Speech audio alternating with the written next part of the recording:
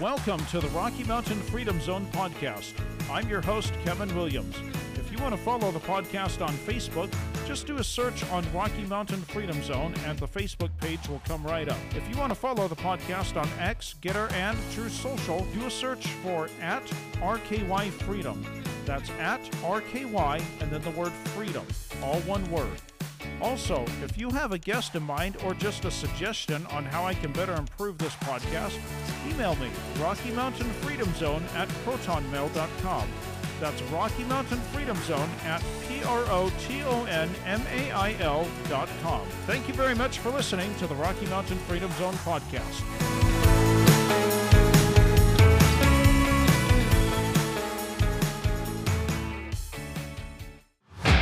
How many times have we sat around and complained about the problems in this country but never done anything? Well, the reason why a lot of us don't do anything is because we just don't know what to do. Well, on this episode of the Rocky Mountain Freedom Zone podcast, I have two guests, Lisa Bennett, who's been on this podcast twice before, and Rain Gilstrom, a new guest on this podcast.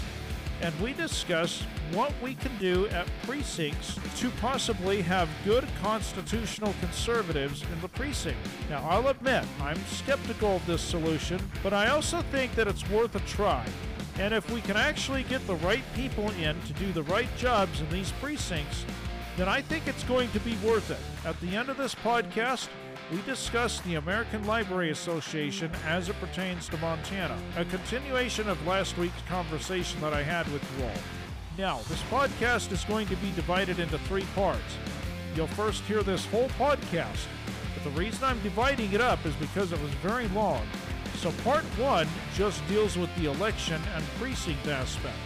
Part two deals with just Montana as it pertains to the American Library Association. And of course, if you want to hear the whole podcast in its entirety, well, guess what? You came to the right place. Buckle up and enjoy the ride.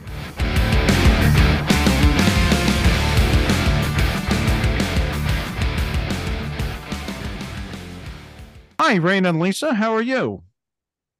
Doing great this morning. Thank you for having us. Yes. Now, Lisa's been a recurring guest, but Rain, let's learn a little bit about you. Where are you from? Where did you grow up? Is there something unusual about your childhood or something special you want to talk about? Let's learn a little bit about you and especially how you got into politics. Okay. Well, again, my name is Rain Gilstrom. I originally I was born in River Falls, Wisconsin, in 1963. And lived in Wisconsin up until 1981, February of 1981. My mom pulled us up, and her husband moved us to Missoula, Montana in 1981. And I graduated from high school over there in 1981 at Big Sky High School, and then no work in the 80s, early 80s. So I went to the oil field area of Sidney, Montana, where I was for about almost 5 years. And then in September, it was maybe 4.5 years, September of 85, I moved to Bozeman to go to college. And I was at MSU for 2 years, but I remained in the Gallatin Valley for 33 years. And now I've been over here in Yellowstone County for the last 4 years. Was remarried, and Kate and I live here in Billings. And so I got into politics as a small businessman in the Gallatin Valley area, probably around 2005, around there.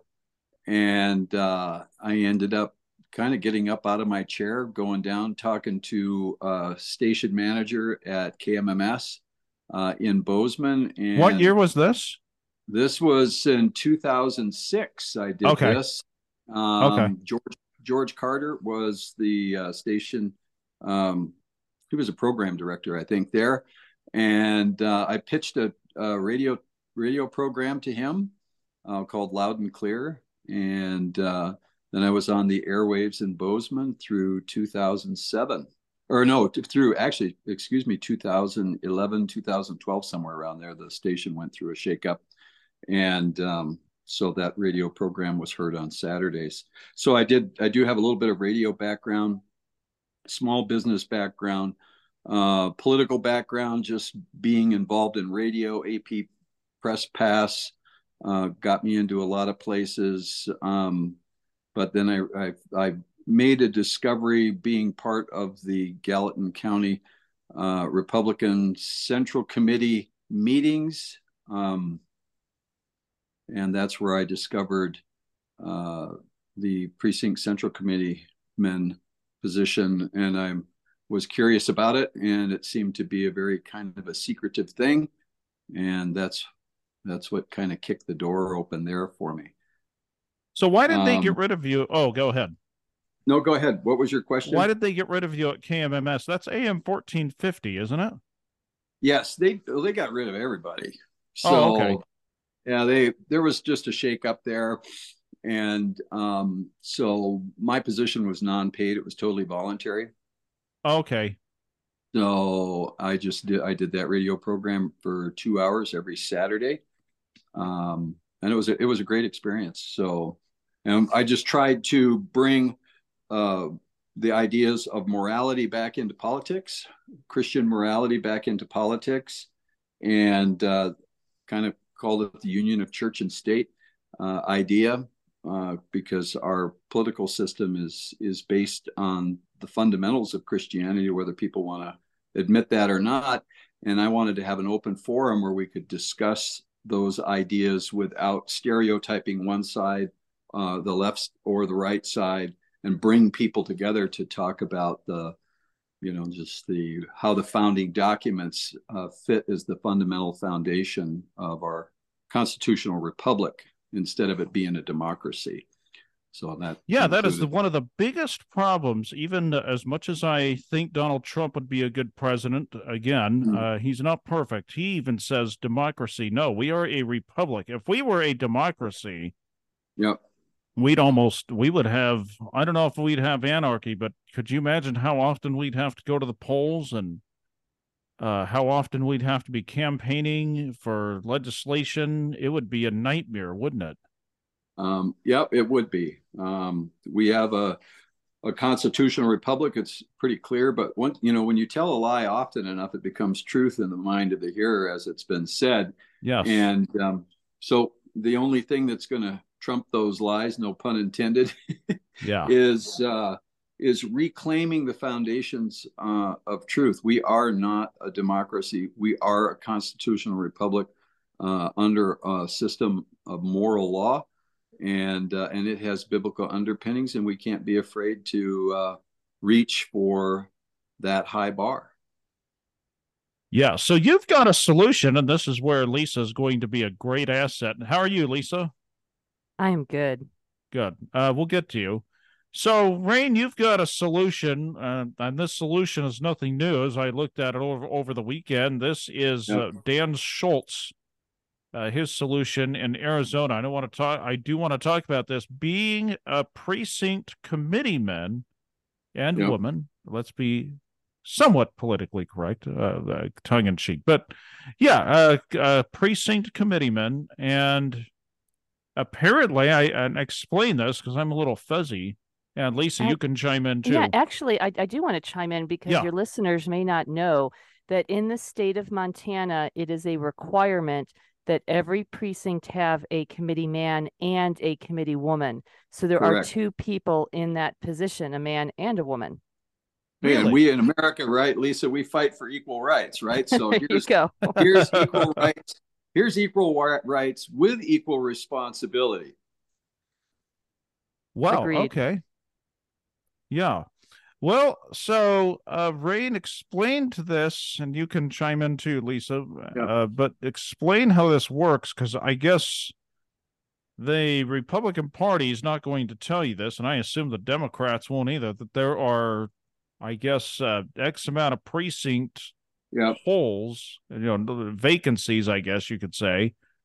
And they're not going to tell you this. How does that all work? Because I didn't know any of this till I researched the podcast this weekend. Okay. Well, around the United States, there are approximately 3,146 or 3,161 counties. I'll have to review that again. But back in 2010, when I initially did some of this other research, was 3,141. And for every one of those counties in the United States, there is a series of precincts. So Gallatin or Yellowstone County recently went through a redistricting where I think they had 44 precincts. Now they have 59 precincts. Can I interrupt right now? Yes. I just want to add that the reason why that happened is legislation passed this last session that required all precincts to have less than 2,500 people. So there used to be districts that could have as many as 7,500 people in them. Yep. And we also had districts that were as small as 25 people. So our precincts are not necessarily balanced. It's not that all of them have the same amount of people. That would be best if they did. But due to the layout of where homes are located and the territory that they're contained in, it doesn't necessarily work that all precincts will have the same number of people. I, for one, in Carbon County, am in a precinct of less than 500 people, but we have another precinct right next to mine that has 1,500. And that's sort of the rural, they call it the rural area around Red Lodge, but really it's like the suburbs of Red Lodge, if you can say something silly like that. It's all the housing complexes that went up just outside the city limits of Red Lodge. So there's a lot more people, and frankly, that should have been subdivided into either taking some of those people and moving them into my precinct or other adjacent precincts, but that did not happen because it's still under the 2,500 limit. Yeah, well, and I would agree with Lisa. It's a distinct advantage, I believe, to have a more balanced precincts. They were imbalanced before. They're balanced now. But in explaining how this system works across the United States, again, going back to our opening, it's equal rights for equal responsibility. It's part of our constitutional republic nationwide to have this two-party structure. The two parties, there's a lot of contention between the two parties.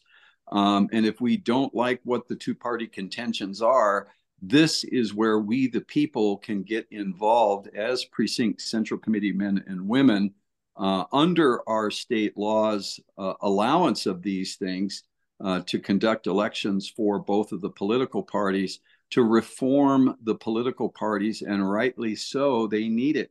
So this is, the American public has been disenfranchised from the foundational structure of precinct central committee men and women in our constitutional republic.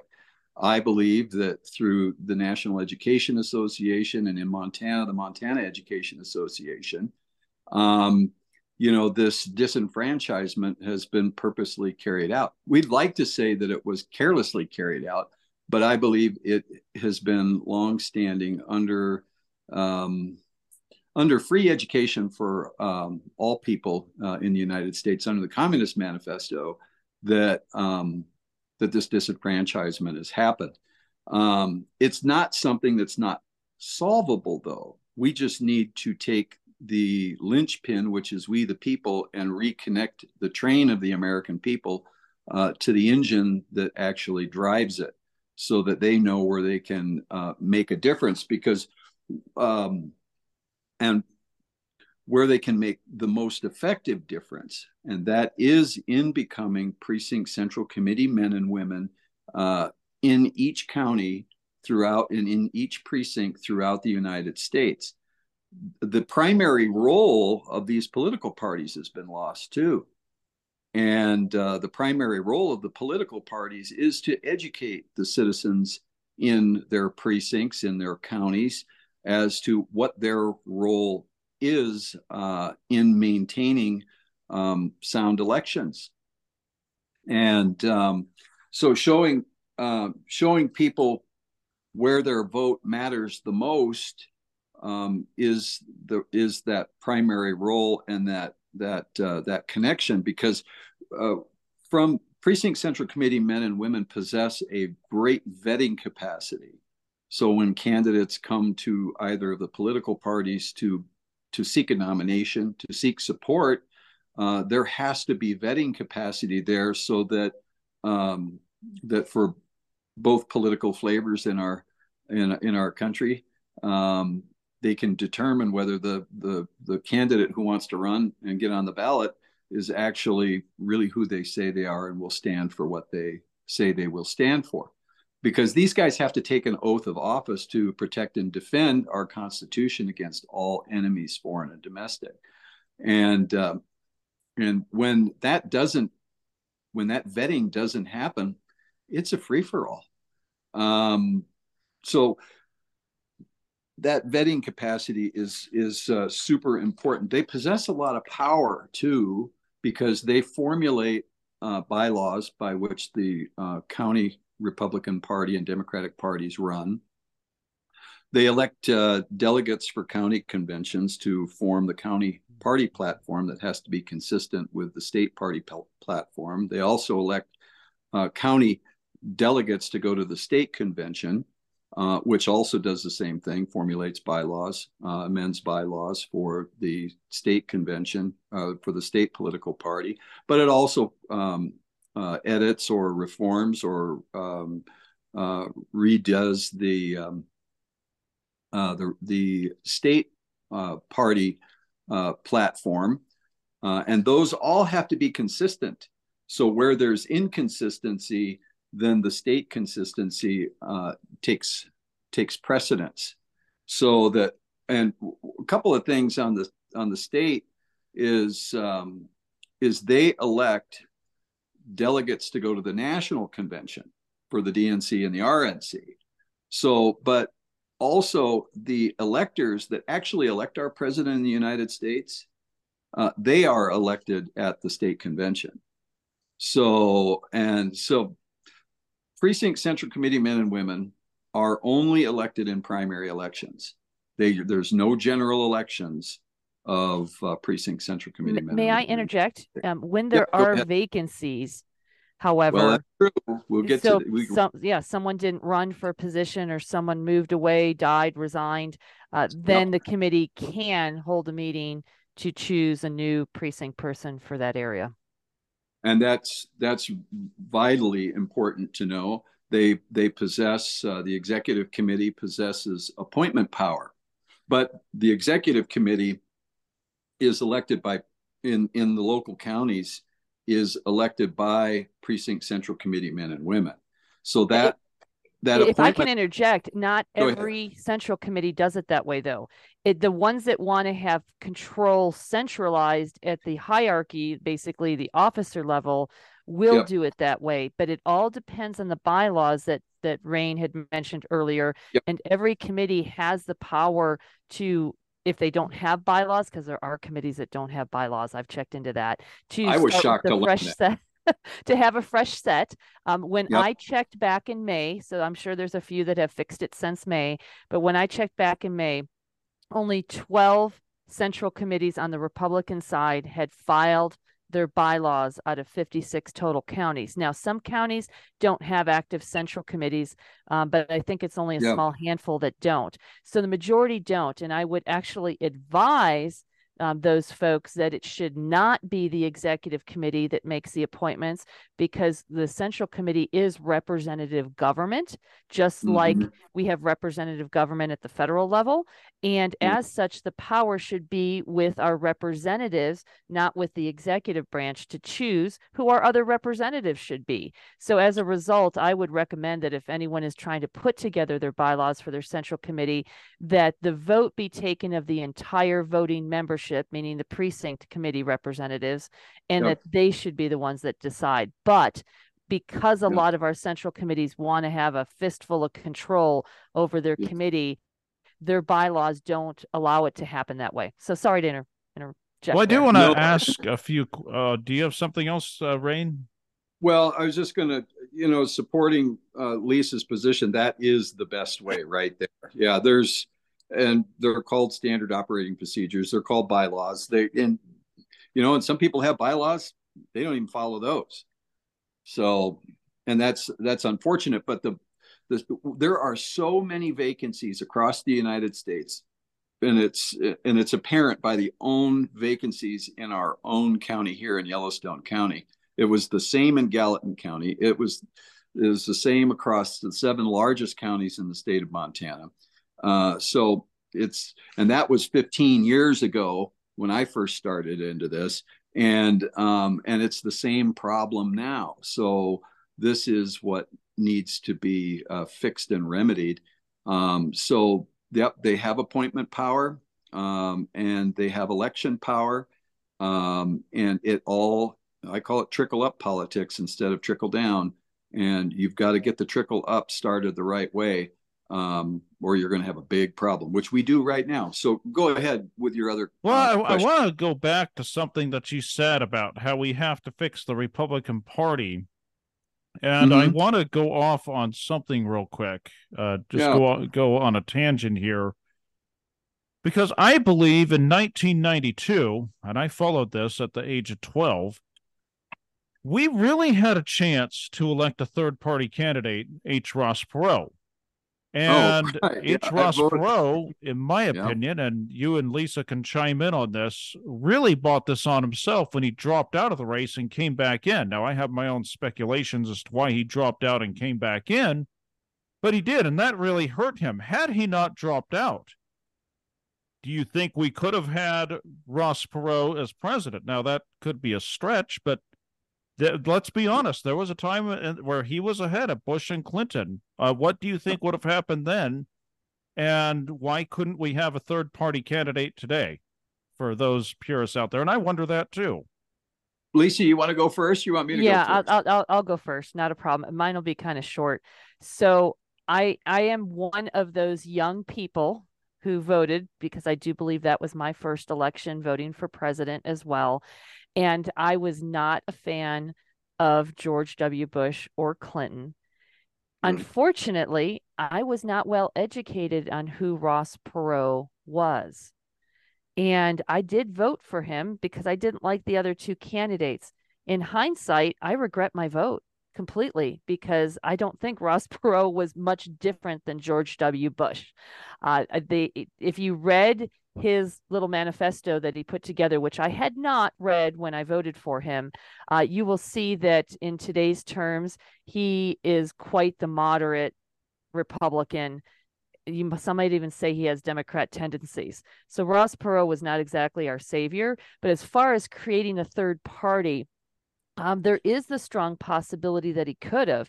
Honestly, I think if we had had a stronger conservative American first person running, most definitely we would have had a third party, regardless of whether Ross Perot dropped out or went back in. I don't think that was so much the issue, as he wasn't all that great or different of a candidate. And I didn't know that in hindsight until I got older and read more about him. I think the biggest problem I had with Ross Perot is he was definitely an entertainer on the debate stage. And he sure I just kept thinking, do I want a president who's an entertainer? We got to get down to business here. Brain, what do you think, though, about my question? And what are your thoughts? I think third parties are failures, because they do pull a lot of votes away from the two candidates. If the only way a third party would really work is if they had a county by county across the United States Central Committee equal to the same structure of the Democratic and Republican Party structures. It's the only way that it would work. So my view is that Ross Perot, as an independent, would have had to have run to have an opportunity, would have had to primary one of the other candidates through the Republican Party. So I believe if a Green candidate wants to run, and instead of pulling votes, if he really was genuine, they would run in the Republican Party, or they would run as a Democrat. That way it's a fair fight between the two parties, because the third party system has never worked. I voted for Ross Perot. I voted for oh gosh darn, I was just Can't think of his name off the top of my head. Ron Paul. We had the same thing happen with Ron Paul in Montana. He ended up on the ballot, but dropped out before the ballots came out. So he still got votes.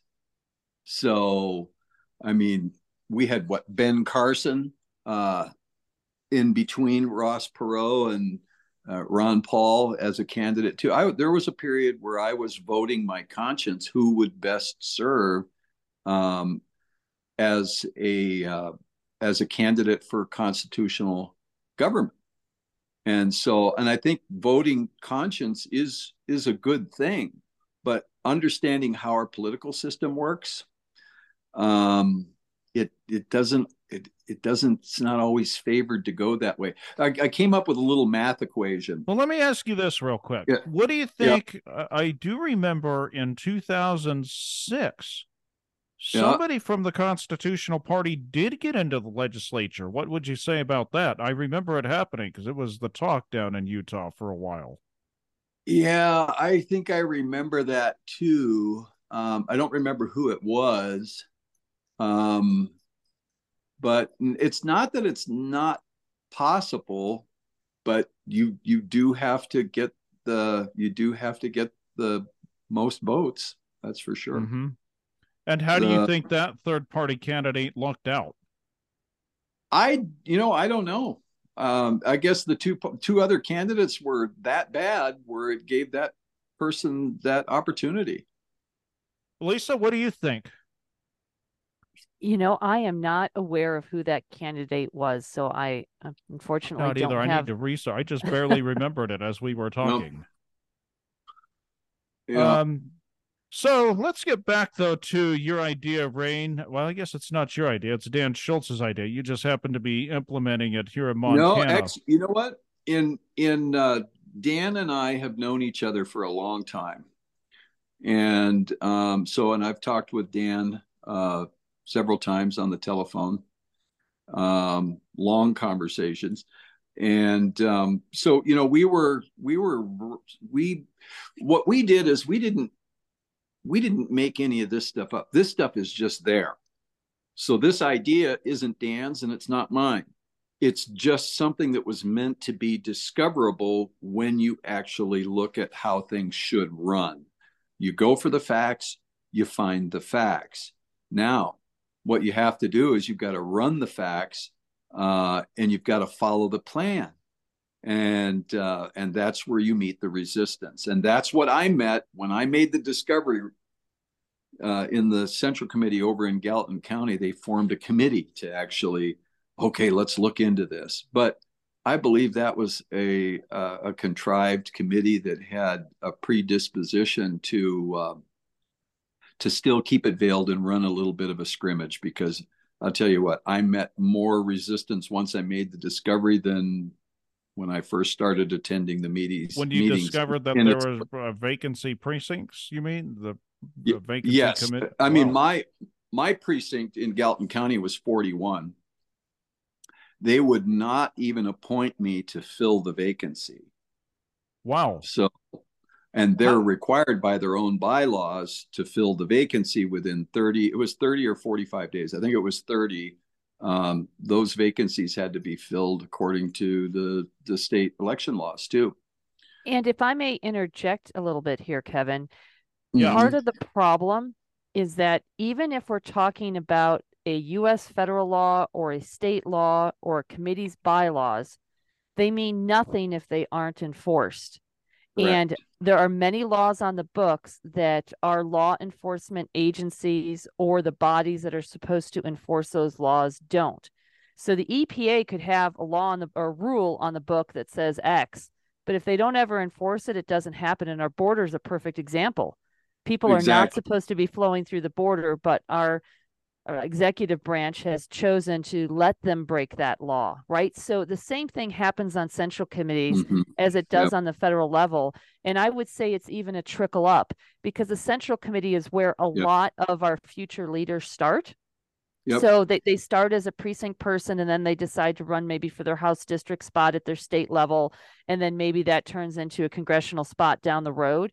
So whatever they learn, whatever their proclivity is at the central committee, trickles up to how they're going to behave when they get more power in a higher position up the road. So my point with bringing this up is that there are certain central committees that fear that they will be taken out of their officer positions, because an officer position is not the same as a precinct position.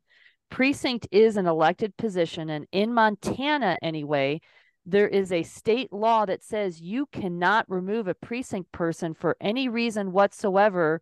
They have to die, move away, or resign, which means if they are completely incompetent or never show up to a meeting, you still can't get rid of them. They are permanently on, they're the only elected position that you cannot get rid of the precinct person for dereliction of duty or whatever the case may be. You can't impeach them. But the officers, which are your chairperson, your vice chair, your treasurer, secretary, and so on, those are elected within the group. And those, depending on what your bylaws say, can easily, with a simple majority vote in most cases, actually be booted out of their officer positions. And why those positions are so important is that our delegates that elect our state level Republican Party or Democrat Party officers are the chairperson, the finance chair, the state committee man, and the state committee woman. And those are 4 elected officer positions that are elected by the precinct people, not in the primary election, as Rain spoke of with the precinct people. And those people can be removed at the whim of the body. And those are the voting members. And so because those are really the more powerful of the positions as far as having the ability to influence the state GOP, it's very important for the state GOP and also those people in those positions to retain those positions. And as a result, they will tend to not want to fill those vacant precinct spots. And they will also tend to not want to call precinct committee meetings where it gives the precinct members an opportunity to possibly vote to remove them.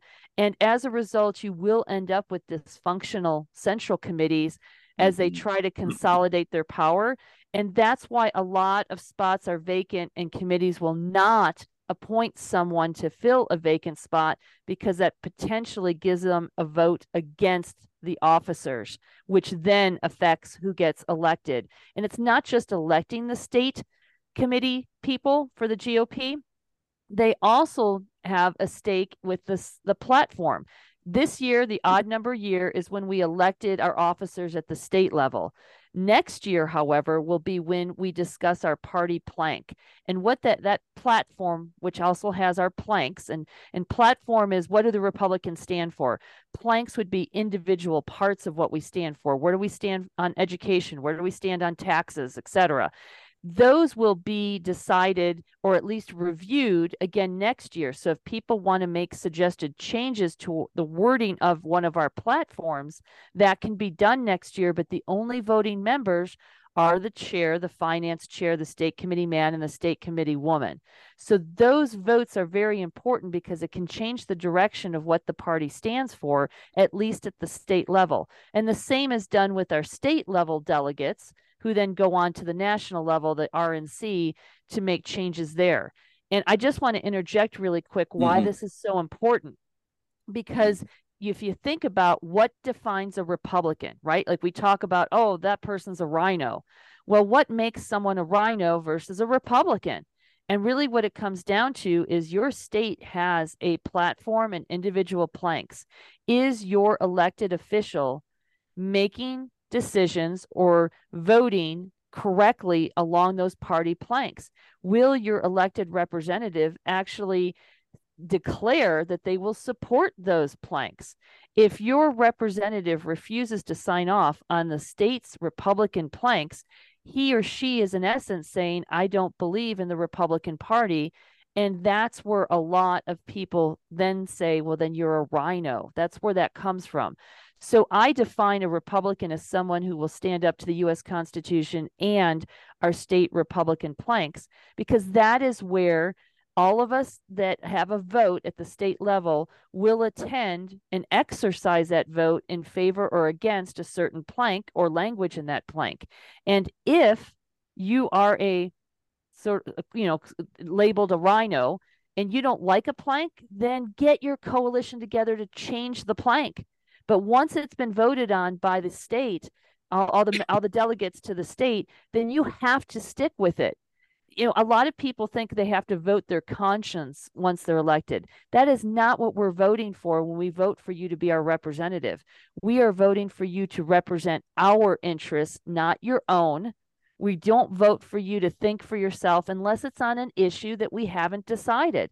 But as a county, if we send you to state office, we expect you to represent what we want, not what you feel is right. And that's where the rhino label comes in. We have lots of people who claim to be Republicans, but won't support our values and our planks.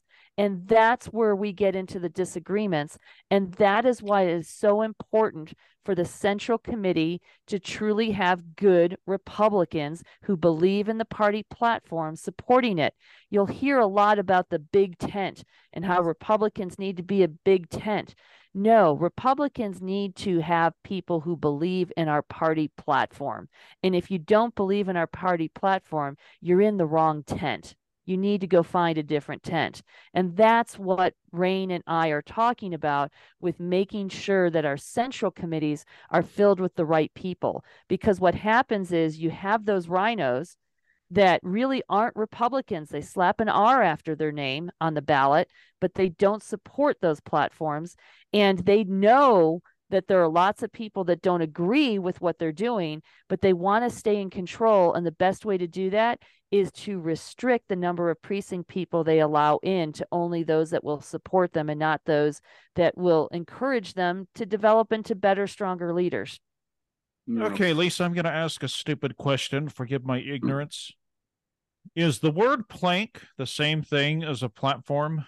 No. So the platform is the sorry entire. for asking a stupid question. No, that's okay. That's a good question. The platform is like the entire United States Constitution, right? It's everything that you stand for. Whereas the plank is an individual section. So like we might have a certain article of the Constitution or an amendment to the Constitution that talks about a specific area. The Bill of Rights might be the easiest. So like the First Amendment talks about freedom of the press, freedom of religion, talks about the petitioning our government for redress of grievances. All those sort of things are in the First Amendment, right? But the First Amendment doesn't say anything about search and seizure or warrants or anything like that. That's in the Fifth. Right. So you have different areas. So a plank is like an amendment to the Constitution that addresses just one specific topic. So the examples I gave, for example, are education. What do the Republicans feel about education? Well, in the state of Montana, we believe in choice, and that's in our plank on education, which is part of the greater platform.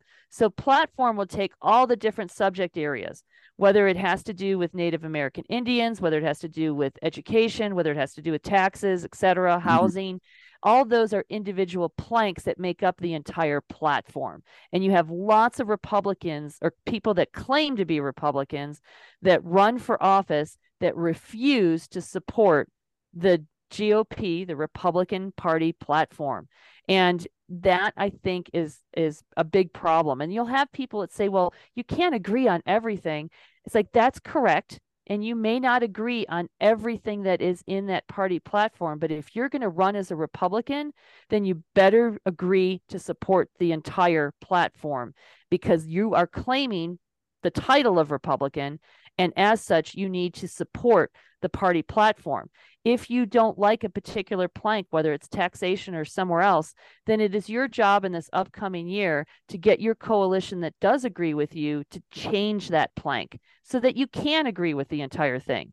But if for whatever reason you fail, it is your obligation to still support it in order to retain the R after your name.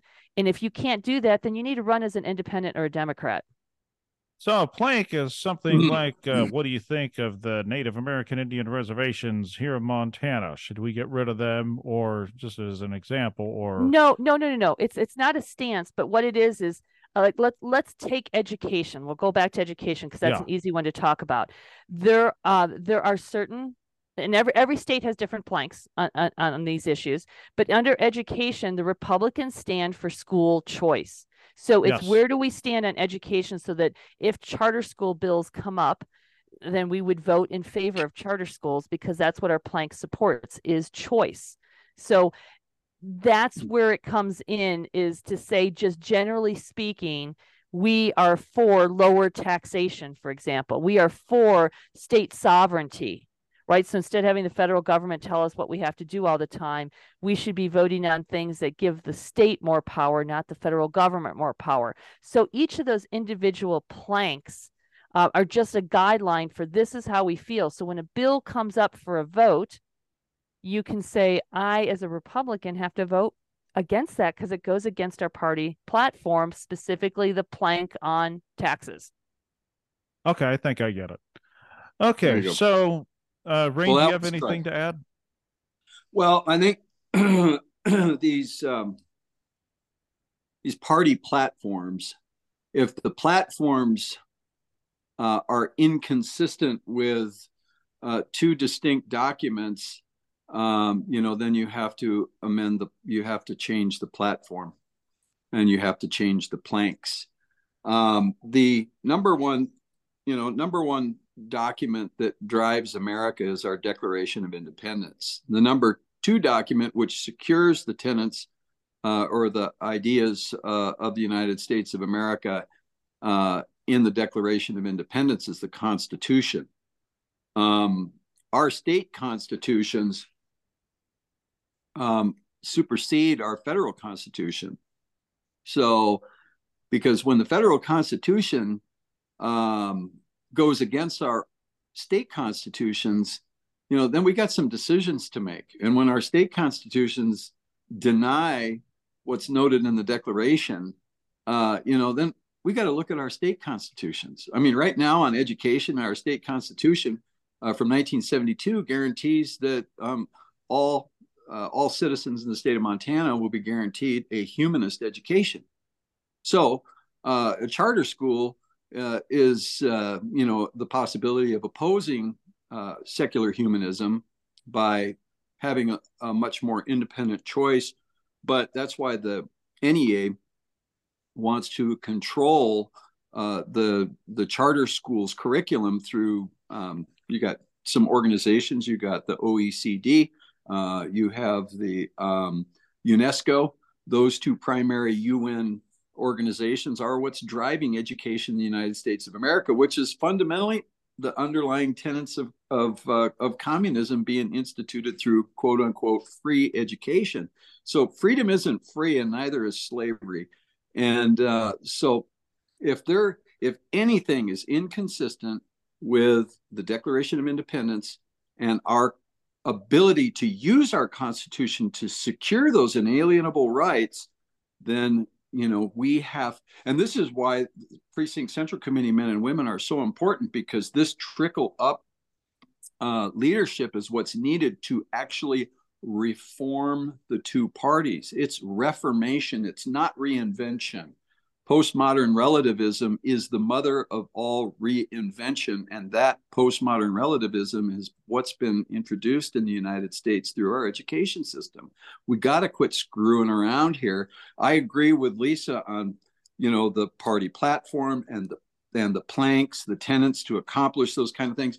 Our state senators and our state congressmen, their primary role in Washington, D.C., is to keep as much federal policy out of our states as possible. I don't think they understand that anymore, and I don't think they've understood that for quite a long time. Can I interject here really quick on that go ahead. point? So I've heard it a lot, even at the state legislature level, where they will vote against or in favor of a particular bill, not because it's best for the people, not because it agrees with the U.S. Constitution or our state constitution or anything like that, simply because, oh, that would mean we would lose federal funding. So in Oh, other yeah. words, they invite more regulation and more control from the federal government into our state, which goes against maintaining the sovereignty of our state, which is not only in the GOP's party platform, but that's in the U.S. Constitution. They not only vote against that, but the sole purpose for doing it isn't because it's better for us as citizens of this state or residents of the state, but because it would cut back funding and we would have to make up the difference, or we would have to figure out how to pay for things. And that's the wrong way or the wrong methodology to use for deciding whether something is a good or bad bill. Well, remember, I don't know if you remember when Mitt Romney was considered quite conservative in Utah. Supposedly, I had my suspicions about Mitt Romney back in 2006, but go ahead. Correct. Yeah. And then in Utah, they wanted to, or Mitt Romney said, hey, we're going to pull Utah out of the National Education Association. We're going to pull them out. I can't remember. I think it was No Child Left Behind. If I remember the policy, the education policy at that time, because there was No Child Left Behind. There was Common Core, I think, came after that.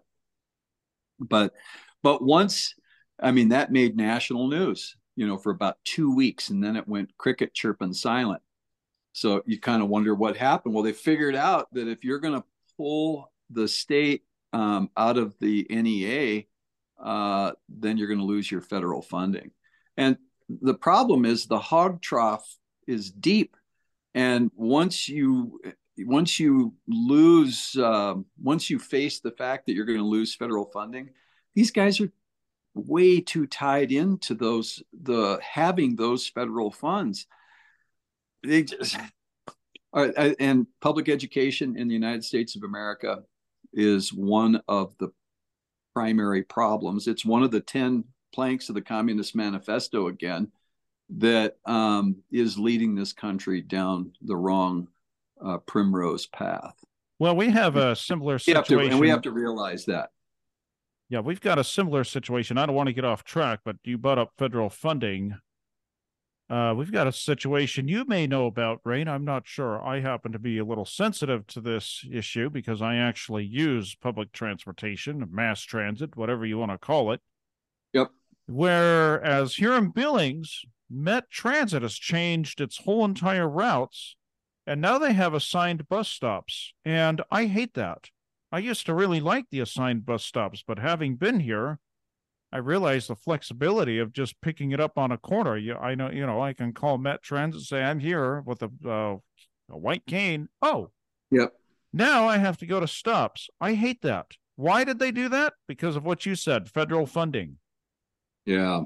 Now, that doesn't mean they may not be able to stop along a certain route. If it's on the route, say, oh, here you go. But yeah, I do like the flexibility. I never thought I would. But back to the election, how do you know, Rain, if you are in the Republican Party, how do you know that there is a vacant slot in the precinct if what Lisa says is true, which I believe it is, that they won't tell you? How do you find out?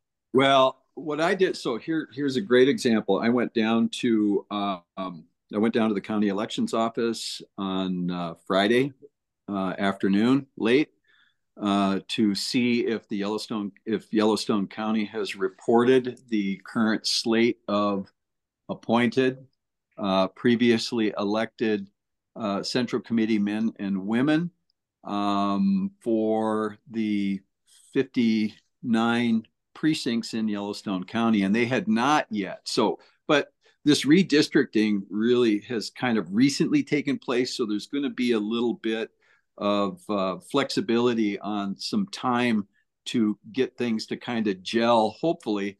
But it's up to the executive committee to report that information to Yellowstone County, because they're not required by law to do that. No, they are. They are. They are in Montana. In Montana, they are required by law to report that information. However, there's just like any other law, there's no enforcement. You're talking about redistricting, correct? Yes. We're talking about the precinct people that that are elected. As soon as they're appointed, so the Montana GOP bylaws also request that the officers at convention, as well as any precinct people, get reported both to the GOP and get reported to the election administrator. Unfortunately, and here's where a lot of things come into play. People these days don't read, even people on central committees. That's a lot of people on phonics didn't work for them, but go ahead. Yeah, a lot. Unhooked on phonics. There you go. A lot of people that are even chairman of their committee probably don't even realize that there are state laws that govern their committee. And the Montana GOP, whether it's intentional or not, I would say that it's somewhat intentional, does not go around educating the central committees on what they should do. And if they do it in a manner that is not unbiased. And it really should be unbiased. So a lot of central committees probably aren't aware that they have an obligation to report both to their election administrator and to the Montana GOP who they've elected. A lot of times the Montana GOP will reach out to them to say, hey, you didn't send anything in, not so much for the precinct positions that get appointed, but for the officer convention. And they'll send it there, but they will neglect to send it sometimes to their county election administrator, at least not in a timely fashion. But there is a rule that says that they are supposed to do it within 10 days of when the appointment or election had happened. And the other side of the coin, though, with these precinct positions, is that a lot of times the people running your central committee, especially if you're in a more rural area, where there aren't very many people to volunteer because they're busy with ranching and farming and other things, and they don't have the time for it.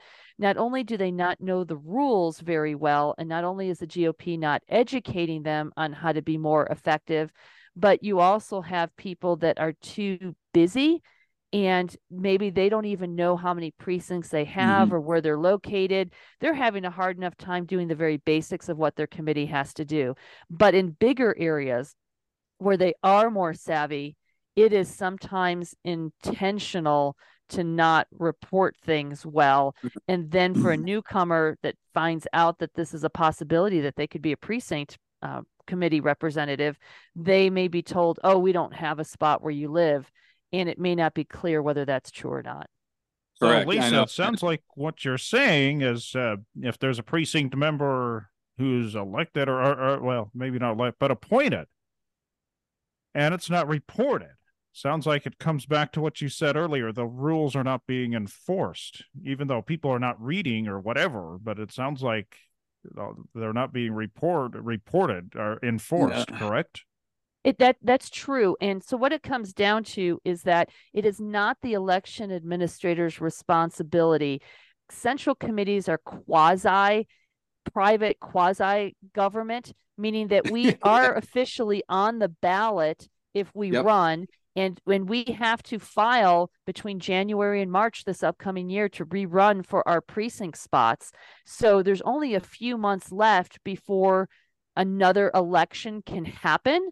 And so anyone that's listening, if you would like to, and we would love to have your involvement, be a precinct committee representative, then you need to go down to your county election administrator's office, and that's usually in the clerk and recorder's division, and request a filing come January.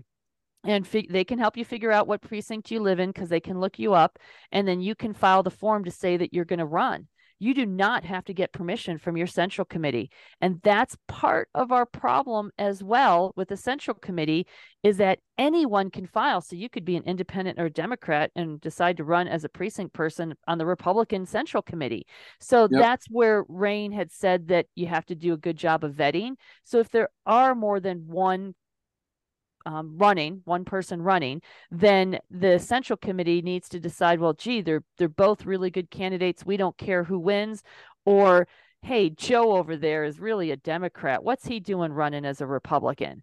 And then you have to get the word out, because then you will be on the ballot for the primary as a contested race. If no one files in your precinct, then you win by acclamation, which means you don't even have to be on the ballot, because since no one's running against you, why print the ink? You're automatically it. And in a lot of cases, the Central Committee doesn't have someone to run for every one of those precinct spots. And therefore, you just filling out the paperwork, you could get in just by acclamation because no one ran against you. Did that answer your question? I think so, yeah. So when you say that you have to vote for these precinct members, you're talking about in the regular primary, correct? If it's a contested race. So if Rain and I were in the, well, no, actually we can't do that because he's a man and I'm a woman. But if you had two men, let's just say it was you, Kevin, running against Rain, you lived in the same precinct in Yellowstone, and both of you were running for that precinct spot, you both filed, then the public, the voters for your precinct, only your precinct, would have to choose between you and Rain to be your precinct. And this would be if you chose the Republican primary ballot. So you'd have to choose the Republican ballot. You would get to elect, they would get to elect either you or Rain. However, if you guys were in different precincts and no one ran against you, you wouldn't even show up on the ballot because it was an uncontested race and you just won by acclamation. So you'd only show up. File. You still have to file. Yep. But you wouldn't show up on the ballot unless it was contested.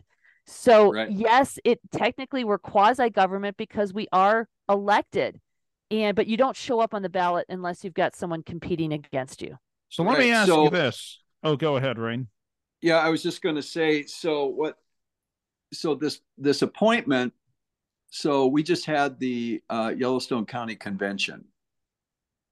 And so there was a slate of, there's a large slate of unfilled positions for men and women in each of these precincts. So they had about 34 precinct committee men and women that they had picked and put on a list as filling these vacancies. So, it was, so I'm there just watching to witness this. And so they were all approved at that meeting, but none of the 34 people were there at all, who were put on this list. They were called to see if they wanted the position, and then at the next meeting, they were to show up and learn about their appointment and how it actually works. Lisa, you were at that meeting. Correct. And so was I. And of all the people that were appointed, there weren't very many of them there either who were appointed and accepted their appointment. So when trying to figure out what precincts are vacant and which ones are actually have filled, it can be complicated because you have to be able to get that information from the executive chair to provide you with a list. I have yet been able to get that list myself. As a citizen, I have every right to know those. That's why if I go down to the county courthouse, I should be able to find, the county elections office, I should be able to have that information available to me because they have to operate under the state election laws at our county level. And I'm just not able to get that information. So, that's where this little mystery comes in. On one side, I believe that information is withheld purposefully, and sometimes it could be withheld ignorantly. But I'm, in seeing how things are run, I would say that executive self-appointment of executive committee members, that they want it to run inefficiently because it gives executive power to the executive committee who can continue to elect themselves. The Democrats have been doing this for a long time. They don't elect anybody. They appoint them. Yeah. So, yeah. That's a very good point, Rain. So the Montana Code Annotated gives you two ways to fill those precinct spots. You can either be on the primary election, fill out to say that you want to run, or the committee can just appoint the precinct people. Yeah. And the Democrat Party in Montana chooses not to run in elections. They choose to handpick who their Democrat precinct people are going to be. And you can understand that if you have a body handpicking, then, you know, in if I were a Democrat, I would be opposed to this, because if I'm not in the inner circle of Democrats and they don't like me, I'll never get appointed. I will never get a fair shake, even if everyone in my precinct prefers me over their handpicked candidate. Yeah. And that's why, so we have open elections here. We don't have closed ballots. If I'm correct, Correct. I'm not a card carrying Republican, and I don't know of anybody who's a card carrying Democrat, but you do pick a ballot, and in picking your ballot, that's your card at that particular moment. But personally, that's why the vetting capacity of the Central Committee, men and women, is so important, because it's the only way you're going to figure out who's a constitutionalist.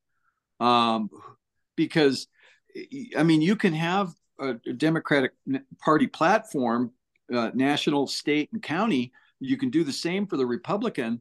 But if nobody, two things, elected candidates take an oath of public office, but it's optional at the precinct level, which I don't think that should be. I believe that they should be sworn if they appear on a ballot or they're appointed under state election laws through these central committees. I believe they should take an oath of office.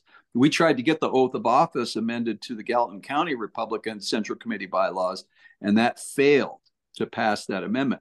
That is ridiculous, because if we require it of our president and our Senate and Congress and at the national level and the state level, and anybody else who serve, police officers, city councilwomen, judges, why don't we require Central Committee men and women to do this? That's the only way we can vet who's who in open election form, because that's how the rhinos have infiltrated the Republican Party and changed the ideas of conservatism. They're worse, actually, than an outright Democrat is, because they're always veiling who they really, really are. And I will add to what Rain said, Kevin. This is really important to understand as well. Most of our Americans, including those great neighbors of ours that we put on our central committees, don't understand the Constitution. They don't understand the oath. And they also don't understand that most bylaws, once they are in place, which I mentioned only a dozen central committees have them. Once they're in place, they're very hard to amend, just like our U.S. Constitution. I think in the last 250 years, the U.S. Constitution has only been amended 27 times. And the last time it was amended was over 50 years ago.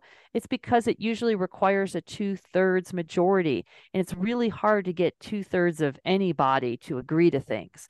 As a result, whatever your initial set of bylaws are pretty much what you're stuck with, because it's so difficult to change it. Now, luckily, I don't believe it's that difficult to change. If you want it, you can change it. But it requires 2/3, and to get 2/3 to agree to anything is really hard. And part of the problem why it's so hard to change is that our people aren't educated. Our people, oh yeah, I read the Constitution maybe in 7th grade, but I haven't used it since. Well, yes, you have. You just don't realize you have. But the one thing about that, Lisa, though, is that the equalizer in this is the Declaration of Independence and the U.S. Constitution, and that is an oath that both parties take to a single idea. You might have two political differences there, but both take that same unified oath. So that makes it easier to pursue precinct central committee men and women taking an oath of office as well, because if they appear on the ballot, it's not quasi. It's actually, they are elected under our state election laws. They have a responsibility to the constituents in their precinct. Just like they have responsibilities to the Republican Party in their respective counties and their states. So I don't see. I will and tell the problem you is, if we got too many lawyers, this is the biggest conflict of interest. this is one of the biggest conflicts of interest I see in the central committees is there's too many lawyers in the political party as precinct central committee men and women and as executive members, even chairs. I think that's because if we want to sue for what's right under our state constitutional law, first thing you got to do is deal with a lawyer that's actually heading it up. And I know several counties that actually have lawyer-based executive chairs. Okay, so let me ask you both this question. So anybody here in the state of Montana can say, I want to be a member of this precinct, a committee chairman. No. No. You have to be 18 and registered to vote, and you have to live in the precinct. Okay, but once you meet that requirement, then yes, if there is an available spot for you, then yes, you can. Okay, but an executive chair is one of the 7 members that head up running the organization, which is elected by the precinct central committee men and women at their county convention. Okay, sorry, I worded that poorly, but okay, so I could, as long as I'm a registered voter in Yellowstone County.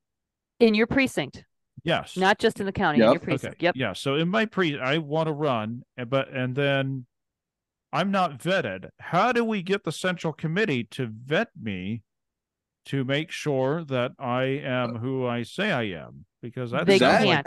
That's a great, I love the question. That has to be part of. It sounds like this is, maybe we ought to get to the root of the problem. Okay, vetting. So we can't. And Rain and I are on the same page on this one, which is that just like for your House District rep or your Senator rep that you send to Helena, anyone can file as a Republican. So I could be a Democrat and say, I'm not going to win as a Democrat in my county, so I got to claim I'm a Republican. And I can file the paperwork and run. So what it comes down to, and this happens a lot, an awful lot, both at the precinct level, but not so much at the precinct level as it is at the running for a state level seat. But the people will claim to be something that they're not. That's where we come up with the term rhino. And there is no process or power of the central committee to actually vet and say this is our candidate. As a matter of fact, the Republican Party overall, including at the national level, but specifically at the state level, prohibits a central committee from choosing a primary candidate over another. So if 2 Republicans are battling it out, let's just say because of redistricting, they now have to battle each other out. It's not. The central committee's hands are tied by the state in not being able to say, we back John over Judy. It doesn't work that way. I wish it did, but they actually say that it's against the rules. Now, a lot of central committees are pushing back on the state on that one, saying, but the primary is where it's at, because if the rhino wins the primary, we're stuck with him and have to vote for him in the general. So we should have the power to be able to choose a candidate, especially if one is more of a rhino than a true Republican. But right now, there's this overarching from the state level bylaws, which overrule the local bylaws, saying that you are not allowed to, as a committee, endorse a candidate. But what we can do, and what we do have the power to do, is to host forums to educate the public and have debates and let people see for themselves the difference between the candidates. We just can't officially give money or endorse. However, individually we can. So I can be a precinct person and say, hey, I think Brad Barker is not a true Republican. He's only voted 17% out of 100% on constitutional issues. Like he's in, there's 10 Democrats that did better at voting for constitutional issues than he did, and there's only 2 Democrats that voted worse than he did, right? So to me, that shows he's not a solid conservative or a solid constitutional Republican, and therefore I don't think he should be reelected. So I personally can do that. Our central committee it's my understanding that if he's got a primary candidate, we can't say, well, we back whoever is running against him. Okay, so a couple questions. Can Yeah. we change that? Can we change it so that these central committees can vet these precinct candidates that are running as committee chairmen and women? And second of all, why is there not more debates happening across the state of Montana with the Republican side of we don't like this candidate, let's hold a debate? Why is there not more of that going on? And how do we change all that?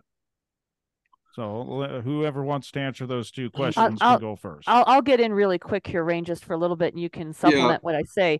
Essentially, two things are going on. We would need to change our party platform, or we would need to change our bylaws, more so our bylaws and our platform. We would need to change the state level's bylaws to allow for central committees to actually be able to back the true Republican in a primary.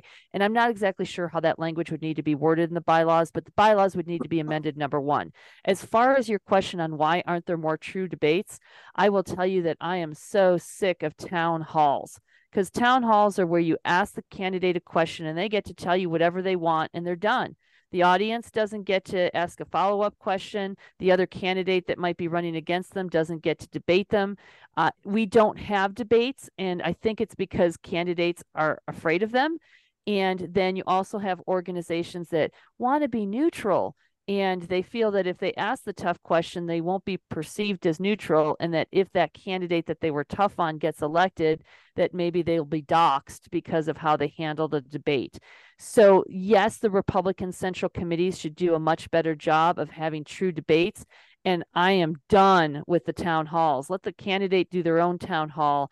If we're going to actually have candidates discussing issues, it shouldn't be a pre-select number of questions that some committee came up with.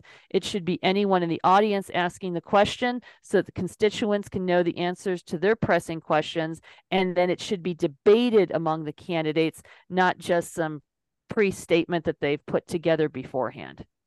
So, Lisa, I understand you got... Oh, go ahead, Rain. I was just saying, I agree with that vetting capacity idea there. I mean, it's got to be, the public's got to be able to ask these candidates to help.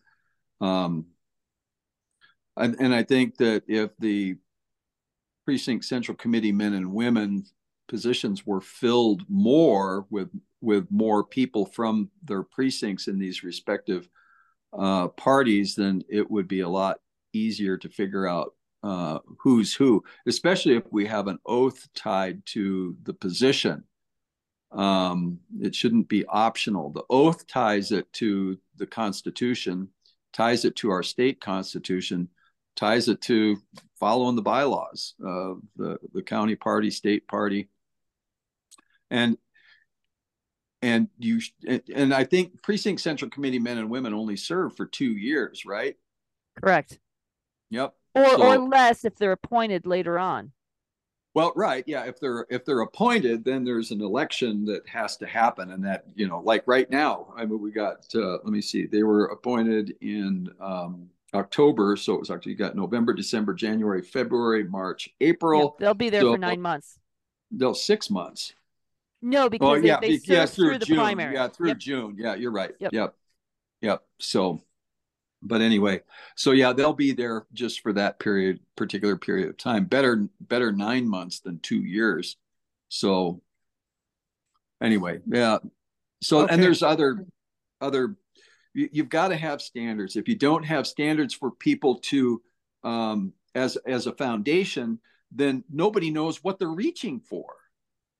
So, and right now, unfortunately, nobody knows how our constitutional republic works from the real grassroots level. I mean, we're talking about the soil level here. This is Central Committee men and women standing on the foundation of the Declaration of Independence, the Constitution, our state constitution. From there, those are the objectives to reach down to or reach toward. And if people don't understand what those are, then everybody's going to respect or everybody's going to expect others to to try and correct, who are already erred in their thinking, who's already erred in their actions, to get back to something that there's no oath or willingness to get back to in the first place, because they really don't understand it, or they do understand it to the point where they're deviantly operating at that particular level. You've got to, that's the only way. You got to reconnect. You got to reconnect the purpose. You got to reconnect the objectives to the people who can actually control it. And that's the citizen and the Precinct Central Committee men and women. And then it starts up from there.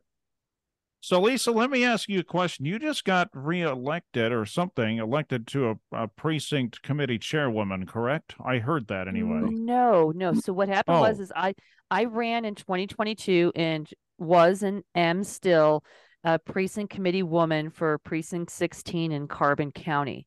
However, what happened was the GOP, let me go back. Montana Code Annotated says that the convention for officers, so that would be your chair, your vice chair, treasurer, secretary, and so on, those elections needed to happen before the state convention in June. That's state law. However, at our platform convention last year in Billings, they made a bylaw change. The GOP made a bylaw change to say we are not going to reelect our county officers until after convention. We want them to do it in the fall. Now, the original intent for changing when people were elected was actually done by Stephen Galloway, and his concern is he's a legislator.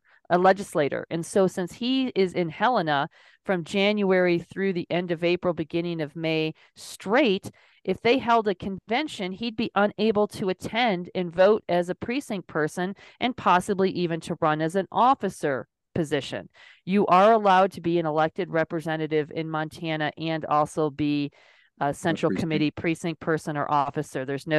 It seems to me that there is a law that says you can't hold two offices, but since they kind of consider central committees quasi and not really a true office, it's this gray area. They do allow representatives to be on both. So as a result, he was requesting that the convention be held in May. However, this would be the convention at the county level. However, since the state convention is normally held sometime in June, that didn't allow for much time to figure out who the new officers were to be able to invite them and get them registered to vote at the June convention. So Steve Fitzpatrick out of Cascade, Great Falls, who is a lawyer, said, let's just move it to the fall and we'll just let the existing officers be our voting officers, our voting delegates at our state convention. And so it was moved. And I think the ironic thing about this whole situation is that none of them thought to change the state law to match, and they were in session. And not only were they in session, but Steve Fitzpatrick actually had a different change to the same Montana Code Annotated statute that could have corrected what it said in statute versus the bylaws. He had a different change in the exact same section, and he never once thought, and he was involved in this whole thing, that he should clean up the language in the state code so that it matched up and change it from them being elected in the spring to being elected in the fall. So what we ended up with is a conflict where state law conflicted with the Montana GOP bylaws. But as a result, the lawyer said, well, we're allowed to make our own rules. That's part of state code. And this is one of the rules we made. So yeah, it conflicts, but it's not a big deal. We're just going to have the elections in the fall. So we had our convention to elect officers, but we also had 9 vacant precinct spots. And we elected 9 precinct people to fill those 9 precinct spots. So I was always a precinct person, but I have now become the state committee woman, which means I am a delegate to convention based on that vote. And now I'm in that position unless, of course, I get removed, right? Because I am in a position, I stay a precinct person, but technically the membership or the assembly can vote to get rid of any officer at any time based on what the bylaws allow for how you remove an officer. And in our case, we don't have bylaws, and we're currently working on trying to get a good set put into place. But it's not easy because we have a lot of people who don't understand the ramifications of what's in your bylaws. And I disagree with Ryan completely. It's not easy to change bylaws once they're in there because it's really hard to get 2/3 of a body to agree on anything. And so we're trying to make sure we have the best set. Depends on the quality of the whole of the body. So and the leadership of the chair, correct. Correct. I mean, it could be easier. But if it's left to run in dysfunction, then yeah, you're going to have it'll always be difficult because there's really no primary objective. Yep. Okay. Oh, anything else you want to say, Lisa or Rain? I mean, there's tons more that well, let me ask you this, because I do want to get to some other questions. Let me ask you this. Yeah. It sounds to me, based on our conversation over the last hour and 20 minutes, approximately, that we ought to take care of the root of this problem and change the bylaws. Now, that might be very difficult, but we ought to figure out how, in the meantime, to host debates. How do we do that when the organizations are afraid? I mean, it's great that you're talking about running as a precinct committee chairwoman or man, but it sounds like we've got to get to the root of this issue and vetting. How do we encourage debate? How do we encourage all this to happen so that you can run, I guess it's what, a 2-year term as a precinct committee chairwoman or man? Yeah. Well, I personally, I'll chime in on this first. I really think that you've got to have at the current executive level, the idea has to be proposed to current executive members towards the body that they need to look at what their purpose in their community actually is. Is it just to hold a Lincoln Reagan dinner? Is it just to hold a county convention? Is it just to hold precinct committeeman meetings twice a year, expecting huge change with just meeting twice a year? Can anybody really garner their purpose in just a biannual meeting? No. I think that getting the Republican Party to agree that their number one role in their community is to educate their community on how our political system runs is something that has to be agreed on, because then you can really get, and that should be a debatable thing within the existing precinct central committee.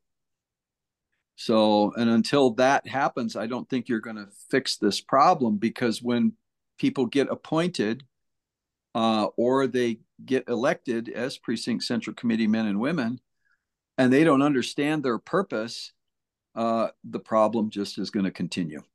So what do we do then? If we've got this great idea, what do we do if this doesn't get fixed?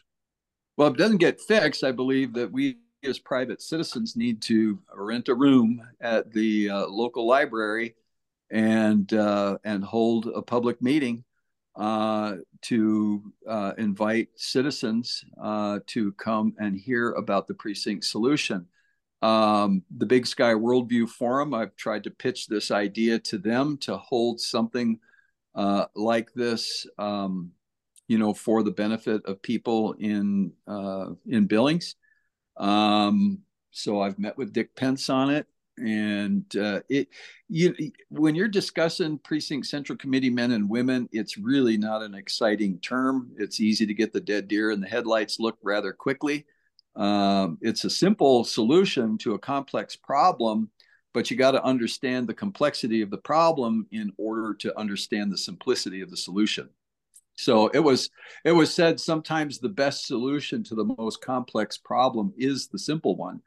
And we got to handle the complexity of it, but we got to share the simple solution, and it's vetting capacity restored to where it should be, so that and I think if there's some way to we've got to get this information through our churches because there is biblical accountability in Romans 13, 1 Corinthians chapter 6, and 1 Timothy chapter 2, that if you're going to pay for devoted leaders and you're going to pray for devoted leaders and they're going to appoint judicial followers to adherent rules, then I mean, this information has got to get out through our churches. I've said a long time ago that the separation of church and state has infected the church worse than it's infected the state, or we wouldn't have the state's problems that we've got right now. And so I believe we got to get over that. We got to look at the union of church and state and the benefits therein. It's far more beneficial to have God as the underpinning that initially started our country, to have that underpinning remain as such, because to expunge God would mean expunging the preambles that note God in all 50 of the current state constitutions throughout the United States. And we just got to get, we just got to show people, we got to show people, this is where your state is at. This is where our state is at. This is what we stand for. Are we going to stand for it, or are we going to just lend lip service to it with no action toward it? Or are we going to marry the two for once? Go ahead, Lisa. Yeah, I would add two things along the lines of what Rain is saying. Our people are intentionally not educated. They don't understand, haven't read our Constitution. They don't understand their rights. They have been lulled or placated with going to college, getting a decent job, going to Little League, maybe having a bowling league, whatever it is that they do, watching football games on Sunday, don't pay attention to politics. Everything is okay. Just live your comfortable life. They've been given just enough to be comfortable without the education or the expectation that they would get involved. And as a result, we have let a group of people make all of our decisions that are not making them in the benefit of the people. They're not representing us. And so as far as what we need to do, I personally feel it's impossible to come up with a coalition of people who will make this change if they aren't educated in, one, the Constitution, but two, biblical principles. Because those biblical principles are what explains what works in the constitutional framework. And that's not to say, I get this argument a lot from people saying, oh, so if I'm an atheist, you don't want to accept me as a Republican? Is that it? This is all about Christianity. Your religion is better and blah, blah, blah, blah. No, that's not what it's about. But it's about the fact that our Constitution is based on those principles from Christianity. We're not saying that you have to necessarily believe in the Christian God, but you need to believe in the Christian principles that created the Constitution, because as our founding fathers said, these principles in our Constitution only work for a Christian, God-fearing people.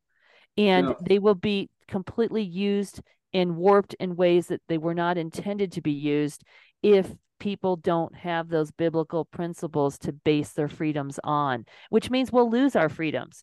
And so we have neglected teaching our children, our neighbors, our friends, not only biblical principles, but where those biblical principles founded the principles of our Constitution, which are the basis for our freedom and prosperity. And until you get precinct people who understand that, you're not going to have good decisions from your precinct people. They will not understand the importance of an oath to the Constitution. They will not understand the importance of having certain things in their bylaws. You will have people that are perfectly fine having a dictator and a chairperson ruling over them and doing the work instead of them participating and contributing. It's easier. It's a lot of people look at it. It's easier. I don't have to do any work. Just let the chairperson do it all. And when you do that, if you have a great, honest chairperson, that it can work. But when you have one that is being manipulative or destructive, then you've ruined everything that you're trying to achieve through that central committee. Right.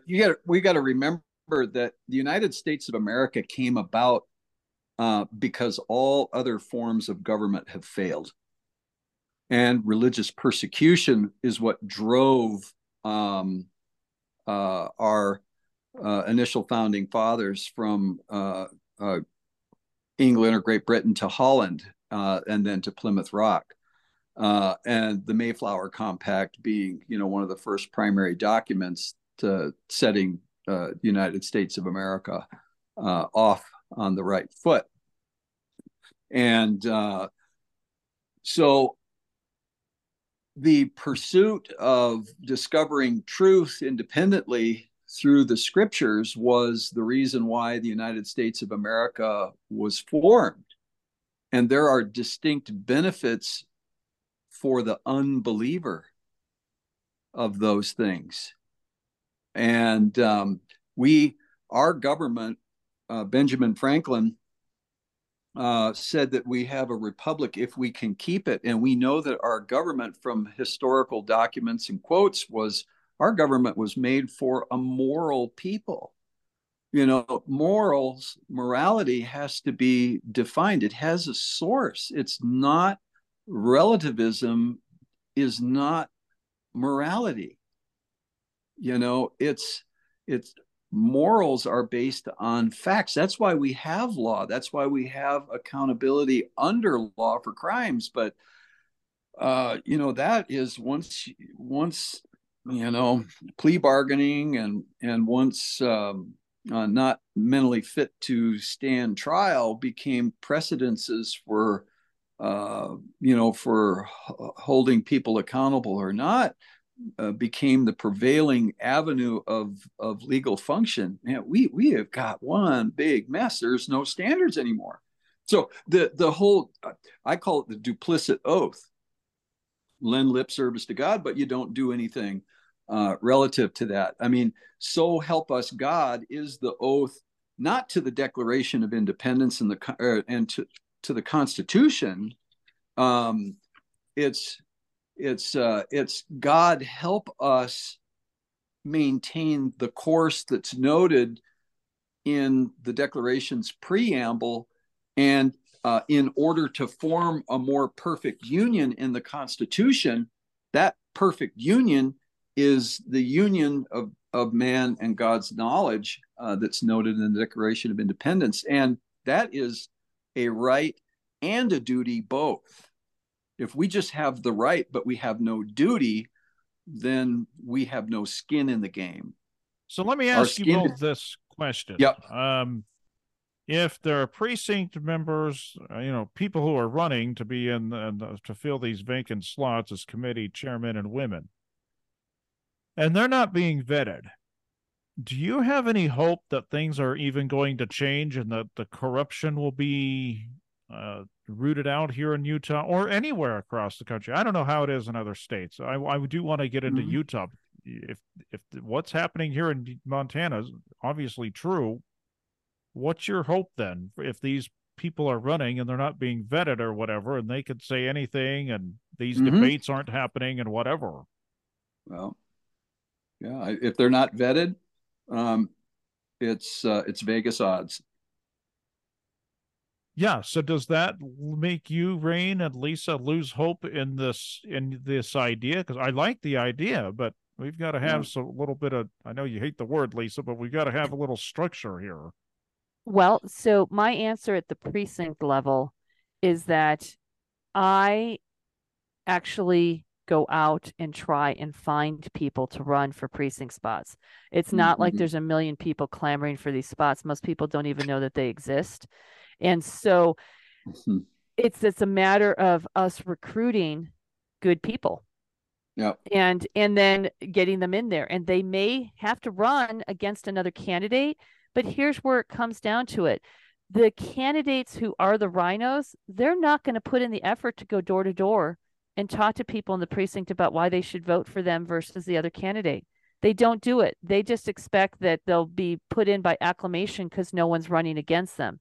The true good precinct candidate is the one that is willing to do the ground game of going door to door. And I know I'm committed to doing that for various reasons, including my daughter's ballot initiative. I'm going to be going door to door, gathering signatures for her ballot initiative C-124, which is to take the power from the Supreme Court to license lawyers and put it back in the legislature, which is where it was before the 1972 Constitution. And in the process of gathering those signatures, I'm going to be meeting face to face with the voters in my precinct and throughout the county. And that interaction is going to be meaningful when it comes time for a race. Most candidates don't have a serious competitor, and they don't put in the work. They hope like maybe they'll do a mailer or something, but they don't really get to know the issues. And when I'm door to door with people, I'm letting them tell me what the issues are that they're concerned with, whether that's homelessness, whether that's crime, whether that's the economy, whatever it might be. And believe it or not, spent some time in Bozeman. The issue there was actually zoning. They had issues with zoning that they were very upset about. And that's a good thing to know, because then that's something that you can address with the candidates that you're vetting. Mm-hmm. How do we get people across the state to do what you're doing, though, Lisa? If they're how do we get people across the state to do what you're doing? Boy, that's $1 million question, huh? So some people are concerned enough that they want to help and they will do whatever it takes. There are other people that are really more complacent, and it's going to take education and encouragement to understand that they're supporting a good cause. So I don't have the answer to that. That's $1 million question there, Kevin, is how do you get people engaged when they're not? And some people you can't. They're struggling just to put food on the table. They don't have time to volunteer. So you have to find the balance of the person who has the time or the ability to do it with the education to understand why they need to do it. Yeah. Okay. Oh, do you have something to say, Rain, before I go to the next question? Well, I'd probably like to add on to what Lisa said, that you can't give someone else your excitement and enthusiasm. So one of the best ways to help people see if they're capable of doing something other than what they've always done is show them what the cost of doing nothing is. And, if they value their life, their lifestyle, and what they have the freedom to pursue,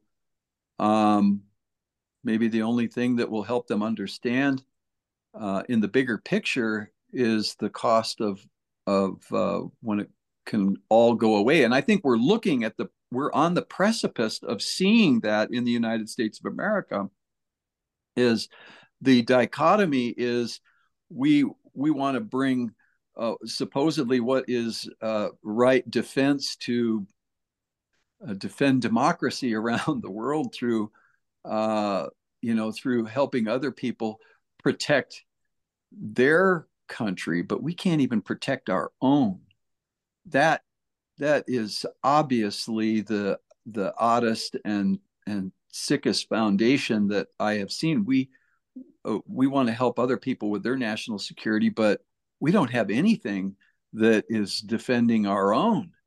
And how long have these officials, even conservative Republicans, been elected in office, and we still can't get that?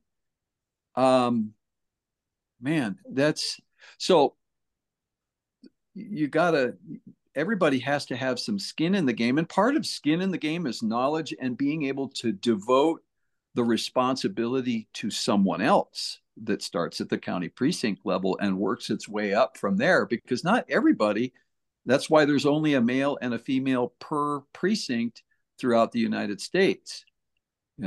They can delegate responsibilities to block captains in their precinct to help diffuse the level of responsibility that it takes to go door to door. And not everybody has the freedom to go door to door either, because you've got careers and you've got jobs and responsibilities to other people in your family, but you can delegate, to other people and we do that through voting. That's the beauty of our voting system, is to be able to devote that responsibility to someone else. But we got to have something to hold them accountable to, and we have to have the Republican Central Committee as that primary resource for the citizens to be able to hold all elected officials accountable to their oath of office and the promise that they made to us that they're either going to fulfill or negate. If they negate it, then we got to be able to have the avenues to remove them. But if the whole system is broke, then it's, again, we're going back to a free-for-all. So, how best to educate to get people out of their chairs, show them the pains of not having the freedom. And I think we're looking at the pains of no freedom in America right now and what that really looks like. So, oh yeah, I've experienced it at firsthand just a few years ago. So I want to talk to you real quick. Yep. I know you're running out of time, and I would Yep. like to change topics if we have time, but I want to talk to you about Utah. Utah had a system, still does, but it had even more so, I think, before 2017, I believe. Yeah, 2017. They had caucuses. They still do, but I'll tell you how it worked before. Okay. You would go to a caucus. Actually, it sounds pretty similar to what we're talking about here in theory, providing that people would get vetted. But in Utah, you have these caucuses. But back then, you had caucuses. It could be at a school. It could be at someone's house. I went to a caucus in Utah. We met, my particular precinct met at a particular classroom. And we were vetting people. We were saying, what do you think of this? What do you think of this? The list went on and on and on. So there were some pretty heated discussions for probably a good half hour, 45 minutes. I even gave my 2 cents worth. And the person who disagreed with me, I said, shut up and let her talk, because I believe people need to be heard. But anyway, they would get elected, and those people would be the delegates at the Republican Convention of Utah. Well, then they changed it, I believe, in 2017, where not only there is a caucus now, but there's a primary. So now you could be elected as the delegate, and then the delegate will elect a certain person. Let's say Mitt Romney runs for governor. Let's hope he doesn't. Let's say he does. But they don't like Mitt Romney, so they'll elect another person. Well, now Mitt Romney and this other person have to face off in the primary. Well, guess who wins? Mitt Romney.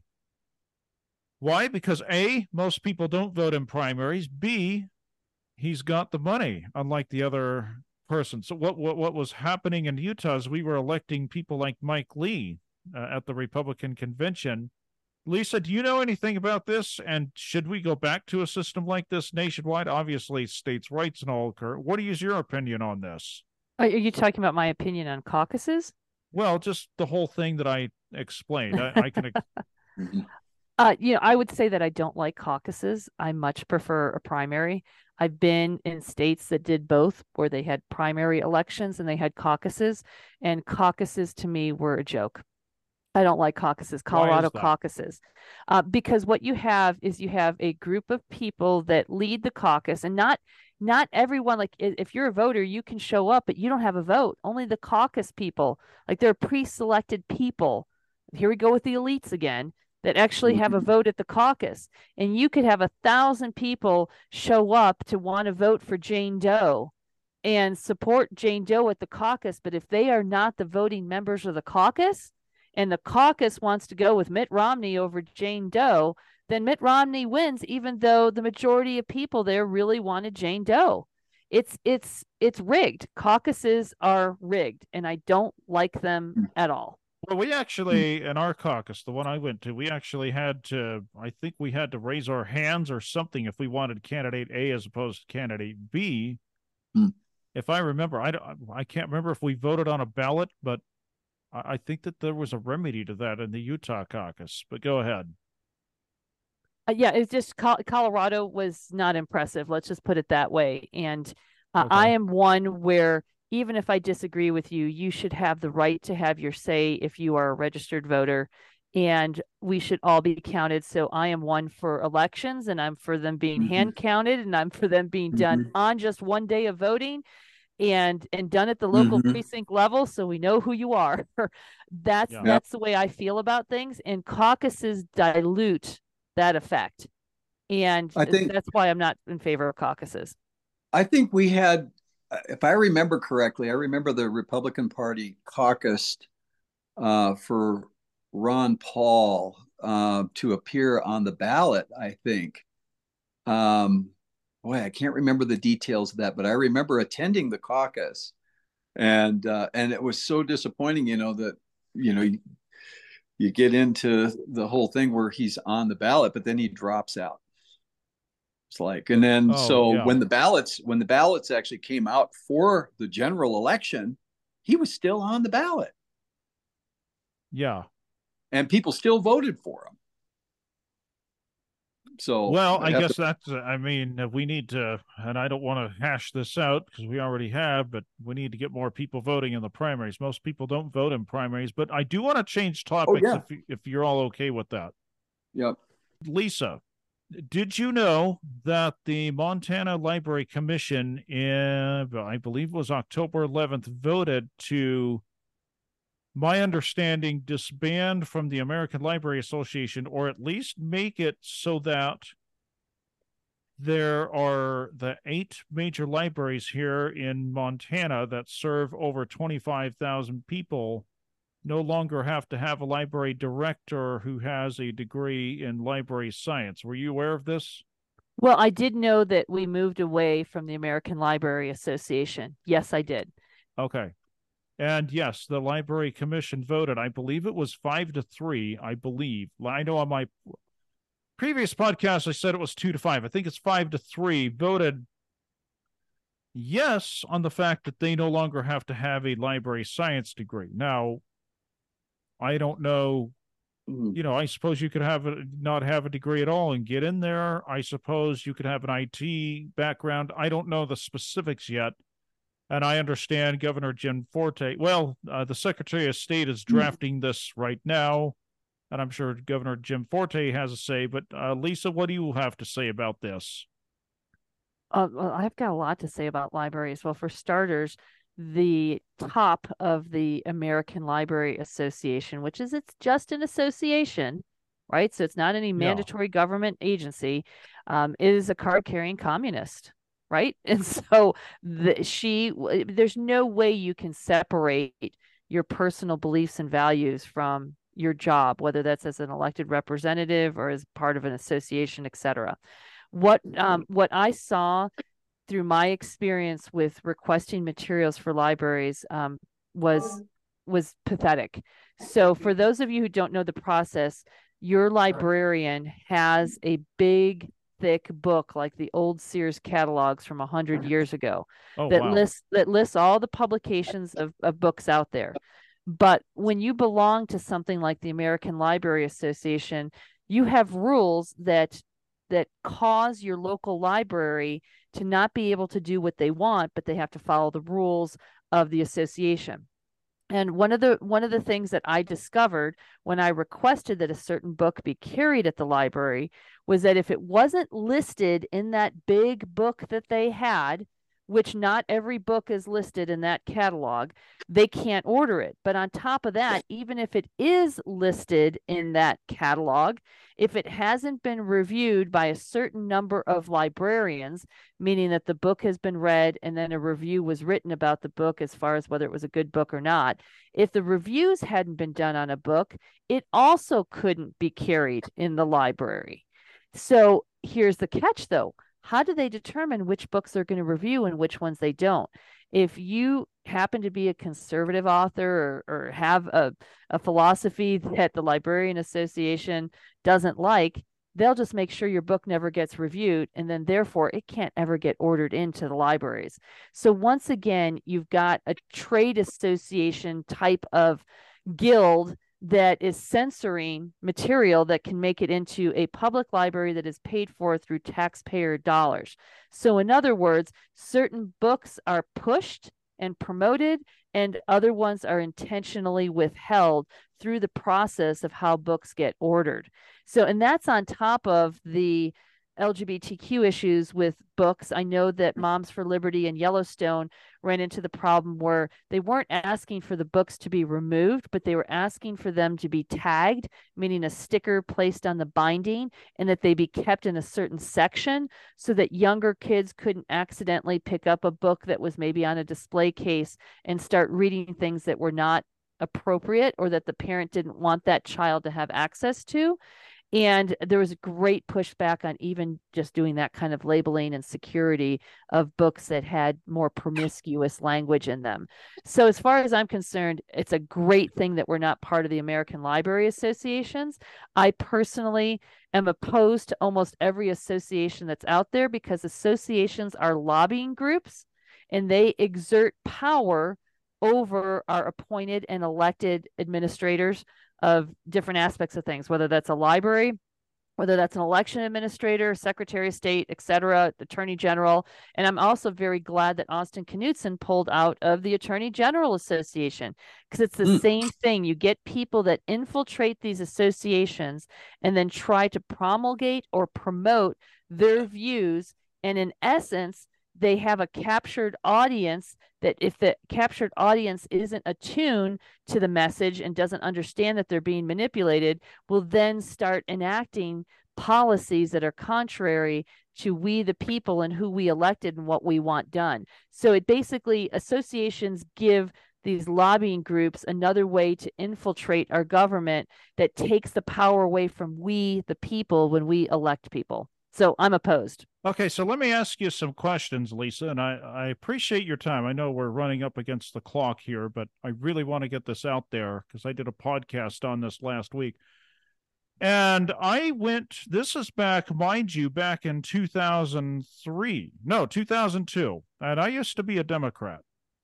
Although, oddly enough, my Democrat friends thought that I was conservative for being a Democrat, but I was a Democrat. We can get into that later in a later podcast. But I went to a library in Ruston, Louisiana, and I asked them, because I still think this guy did really good radio, even though he is a liberal, Alan Colmes, which I'm sure both of you have heard of. You've probably heard Hannity and Colmes. Well, many of you may not know Alan Colmes was a nationally syndicated talk show host long before Hannity and Colmes existed on the Fox News channel. Anyway, in 2002, Alan Colmes came out with a book called Red, White, and Liberal, and I wanted to go check it out. So I walked over to the library in Ruston, Louisiana, and they said, well, we don't have this book. Number one, we're a small library, and number two, it's a conservative town here and we don't carry books like that. Is it because that library was in a small town, therefore they could get away with not having that, or what? And then I have another question once you're done answering that. Well, so what I can tell you is that each state has different rules with their library associations because they're state level associations on top of the American Association.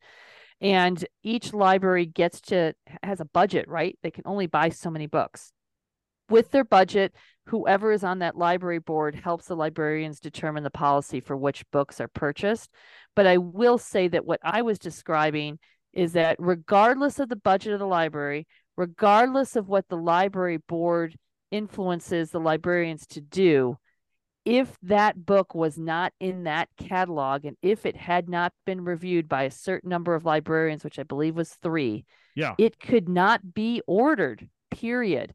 Now, I'm sure that the book you're questioning, Alan Colmes' book, I'm sure that the answer to that was simply that they did not have sufficient budget to purchase lots of material, and that was just one they chose not to carry. I'm pretty sure it was probably reviewed and probably available. It's just that library didn't carry it. Well, and in the librarian's defense, if it's not going to be chucked out in a community like Ruston, why buy it? Right. I mean, let's just be practical here and economical. I mean, it wasn't the end of the world. I never did get the book, but here's the issue that I'm wondering, Lisa, and you may not know about this. As a blind person, I have access to the American Library Service. NLS, a National Library Service. It's for blind people, and you would be surprised what's on their website that I can download in Braille. So tell me then, and I don't want to we got to wrap it up here. But tell me, Lisa, and Rain, you can chime in on this as if you want, but yeah, I'll let Lisa go first since she's an educator, homeschooler, and all that.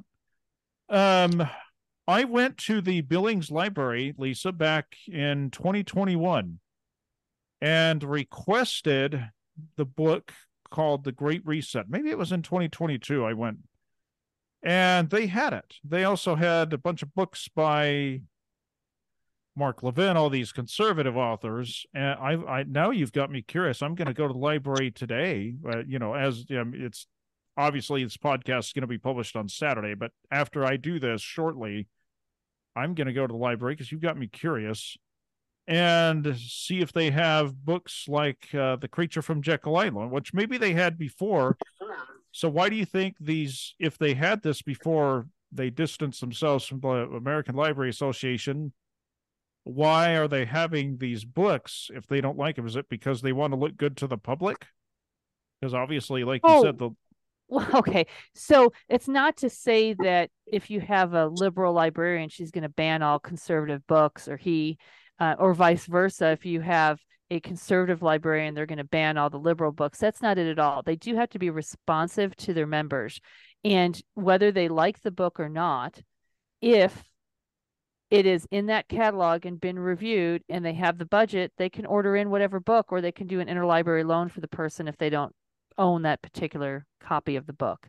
So there's not necessarily that overtness happening. However, if you are on a budget and you do have a proclivity to lean one way or another, and maybe a book isn't as popular, like I know a lot of Mark Levin's end up on the New York Times bestseller list. So, when there's high demand and popularity, they bring those books in. But if it's one that isn't, they won't. And I know my big issue was that textbooks are not reviewed or in that catalog. Very few are. And I thought it was very disappointing to find out that libraries will not order textbooks. Now, that's not to say that they will never, that no library will, but that generally speaking, they will do what they call research books or reference books. They'll maybe have a set of encyclopedias if those things still even exist. Now everything's online, but they will not order in learning books. So as a homeschool mom, I wanted to see what some of these textbooks said before I spent the money and ordered them. So I wanted to check them out at my library first to see if it was material that I was going to actually purchase. And I was told by the children's librarian, because this would have been a children's book, that they don't do learning textbooks. That's not what the library is for. The library is really for research and reading, but not teaching, so to speak. And so they would not order in those textbooks for me. Okay. Interesting. I never even thought about checking out a textbook from the library. I always assumed that they never had them, but interesting to know.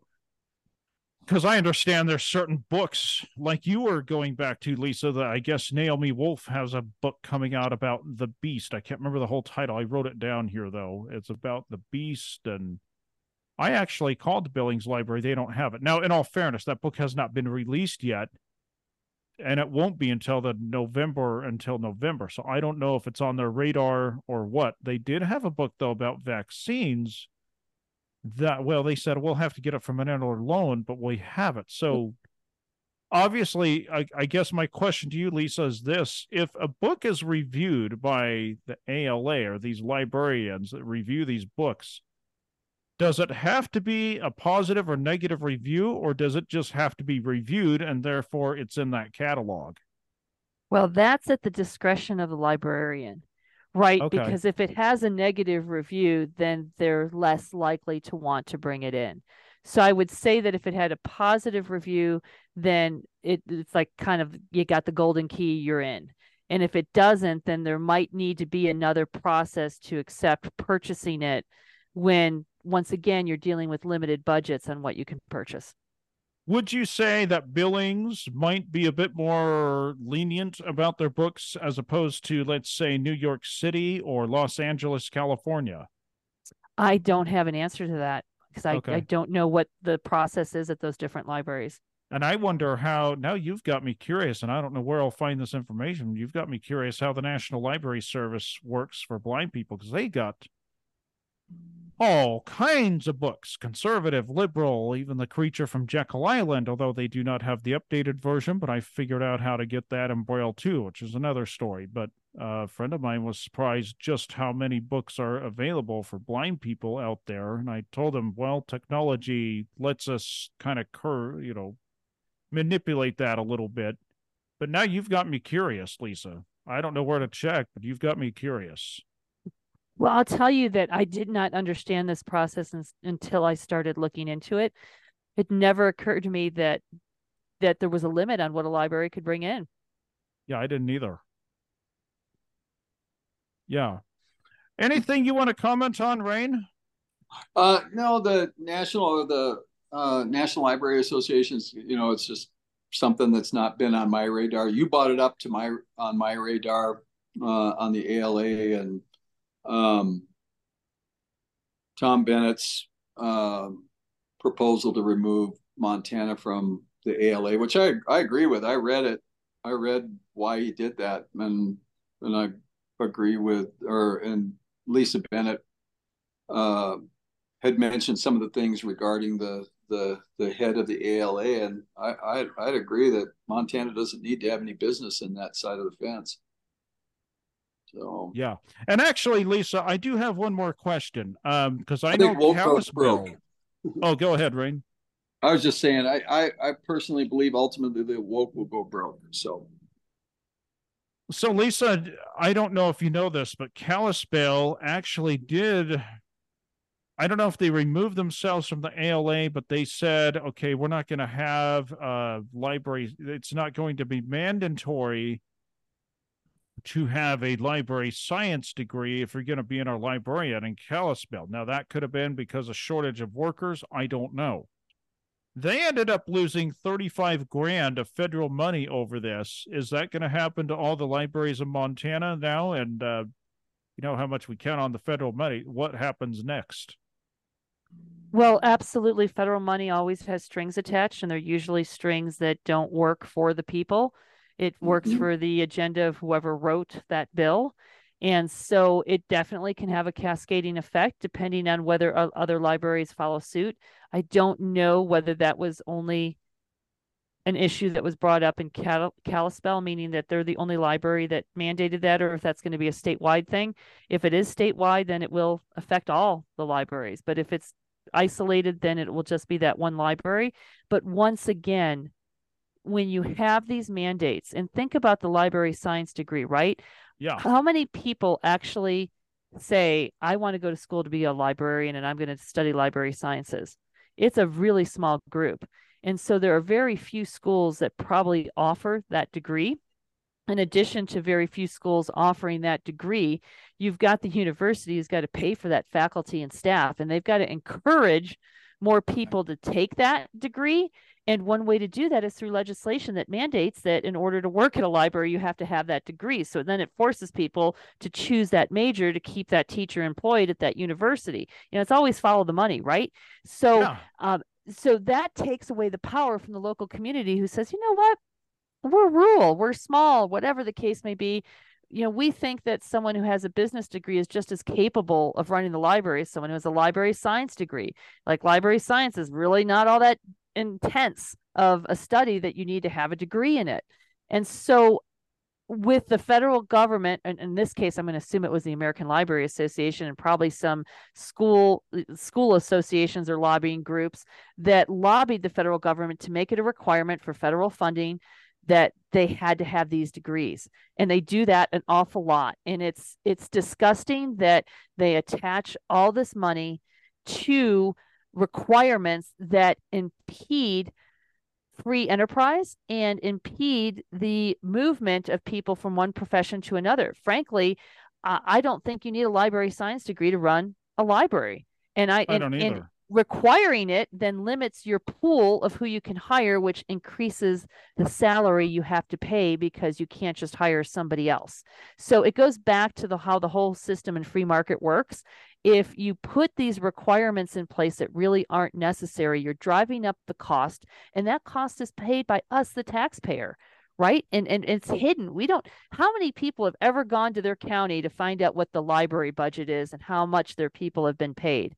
Heck, have they even done that with their county commissioners and the people that work at the county building? Most people haven't. And I think if they would be shocked to see what the income levels are that these government workers are getting paid compared to what you make in the private sector.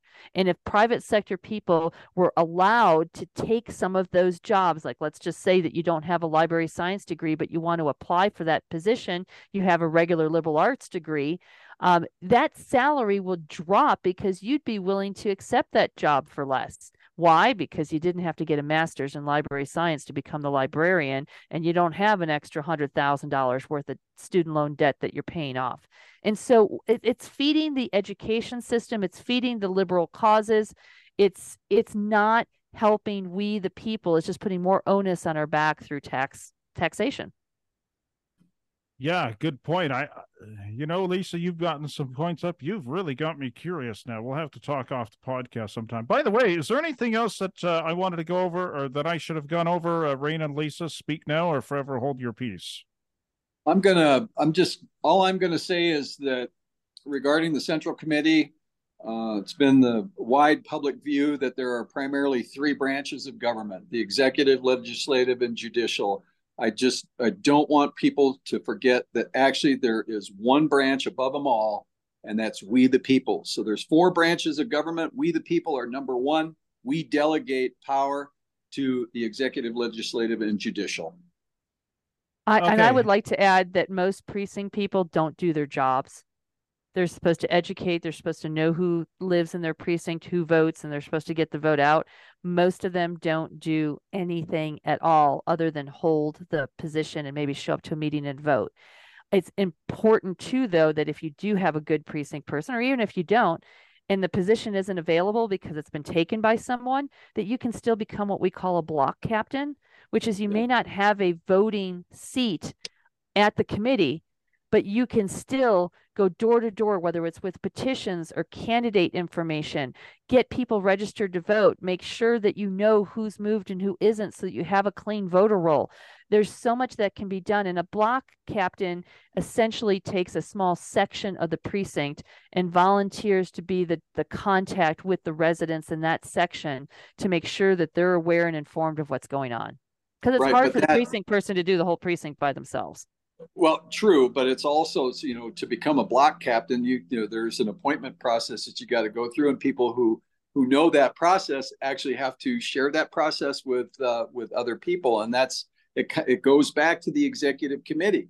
So it's going to take people who know to be involved in the precinct central committee to hold the executive committee accountable to their role, and that's the challenge I met in Gallatin County. They didn't want to do that. That's likely the challenge we might face here in Yellowstone County too. So we'll see what transpires there in the coming months. Okay, Lisa and Rain, two more questions and we're done. I'll let whoever wants to answer this go first. What do you folks like about being in the Patriot movement? Well, I'll Rain, take you that want one to take first. that? Yeah, please do. Yeah, I mean, I think, I think that, I always say that, I'm a Christian first, and then I'm a Republican by necessity. And if that defines patriotism, great. That's my philosophy on how I've got to run myself. It goes back to that quote that I said earlier: freedom isn't free and neither is slavery. History records the detriments of slavery, and today's type of slavery is sold at all levels. So I just want to be a patriot for the truth, and that's biblical truth first, and then declarative and constitutional truths second to that. Because when people's duty and responsibility fails, mine can't. When the Constitution is not upheld, it's just merely ink on paper. I still have to hold true to God. And so that's my view of patriotism, who I serve. Okay, Lisa, I'll let you go. Yeah, so for me, it is the knowledge of how many different patriot groups there are out there and how we seem to have our little niche of what area we operate in, but that we have forgotten that we are all connected and all serve the same ultimate goal. And so for me, it is trying to connect those groups so that they realize that they're not isolated and that together as a group we can accomplish more if we support each other. So for me, it has been finding those groups and bringing them together to help support the common cause, whether that's for election integrity, whether that's for teaching the Constitution, whether that's for water rights, private property rights, that sort of thing. We need to stop operating in isolation and reinventing the wheel. And so for me, the best thing about being a patriot is that I'm able to find like-minded groups and expand not only the network politically, but intimately with new friendships. All right, last question, and then we'll let you go. I'll let you answer this, Lisa. I'll let you answer this first, unless Rain wants to. I guess I'll let you decide once the question's been asked. Who is your favorite talk show host slash podcaster slash YouTuber slash Rumbler, whatever? Who's your favorite commentary as far as talk radio, podcaster, video commentator on Rumble or Fox News, whatever? Who's your favorite commentator? Okay, so those platforms? I'll take this first by saying that I don't have the time to listen to everybody. You know, I'm actually one of the people out there doing versus complaining and listening and that sort of thing. So there's probably a lot of people I haven't been exposed to. So I don't want to derail a good person out there by not mentioning their name. I will say that who got me engaged initially, but I don't have time to listen to him any longer just because he's not on Sirius Radio and I spend a lot of time in my car and can't get him on Sirius, and I have no idea where he is on the local AM, FM channels and what hours he's on. But it was Glenn Beck. Glenn Beck he's on Sirius. I can't find him on my Sirius station. I know exactly where to find him. Channel 111, Triumph, 7 to 10, Monday through Friday. Okay. Well, 7 to 10 a.m., Triumph, 111. Okay. All right. So he's the one who got me started because he got me thinking about connecting the dots. I will say, though, that a lot of people talk about how great Steve Bannon is. I have hardly had a chance or an opportunity to listen to very much of what Steve Bannon says, but I am definitely a Steve Bannon, I guess I'll say a crusader, even though I don't listen to him all that often, so don't know everything that he has to say, but the little bit I've heard, I'm definitely on board with what he has to say. And I know that there's probably a ton of great podcasters out there, but I just haven't had the time to investigate them. So I will say that I get a lot of my news from the Epoch Times, and that has been the best news source for me, and absolutely love the Epoch Times. Highly Joshua recommend. Phillips does a great job over there, by the way. Great. Yes. Yeah. Yes. So it started off with Glenn Beck, who I don't get the chance to listen to much anymore. I don't listen much to Steve Bannon. Because I told you how to get him. Yeah. But the little bit that I've heard, I really like Steve Bannon, but most of my news is coming from the Epoch Times. Oh, and I love the Gateway Pundit. I think Jim Hoff does a great job. So kudos to the Gateway Pundit for what they do. Okay, Rain, I'll hand it off to you. Well, I would think Rush Limbaugh was a great engager, and I think he affected talk radio at the golden EIB microphone much more so than Glenn Beck did. But I'm not totally dissing Glenn Beck. The other radio talk show host I like is known as the Great American Bill Cunningham. Oh, yes, he is good.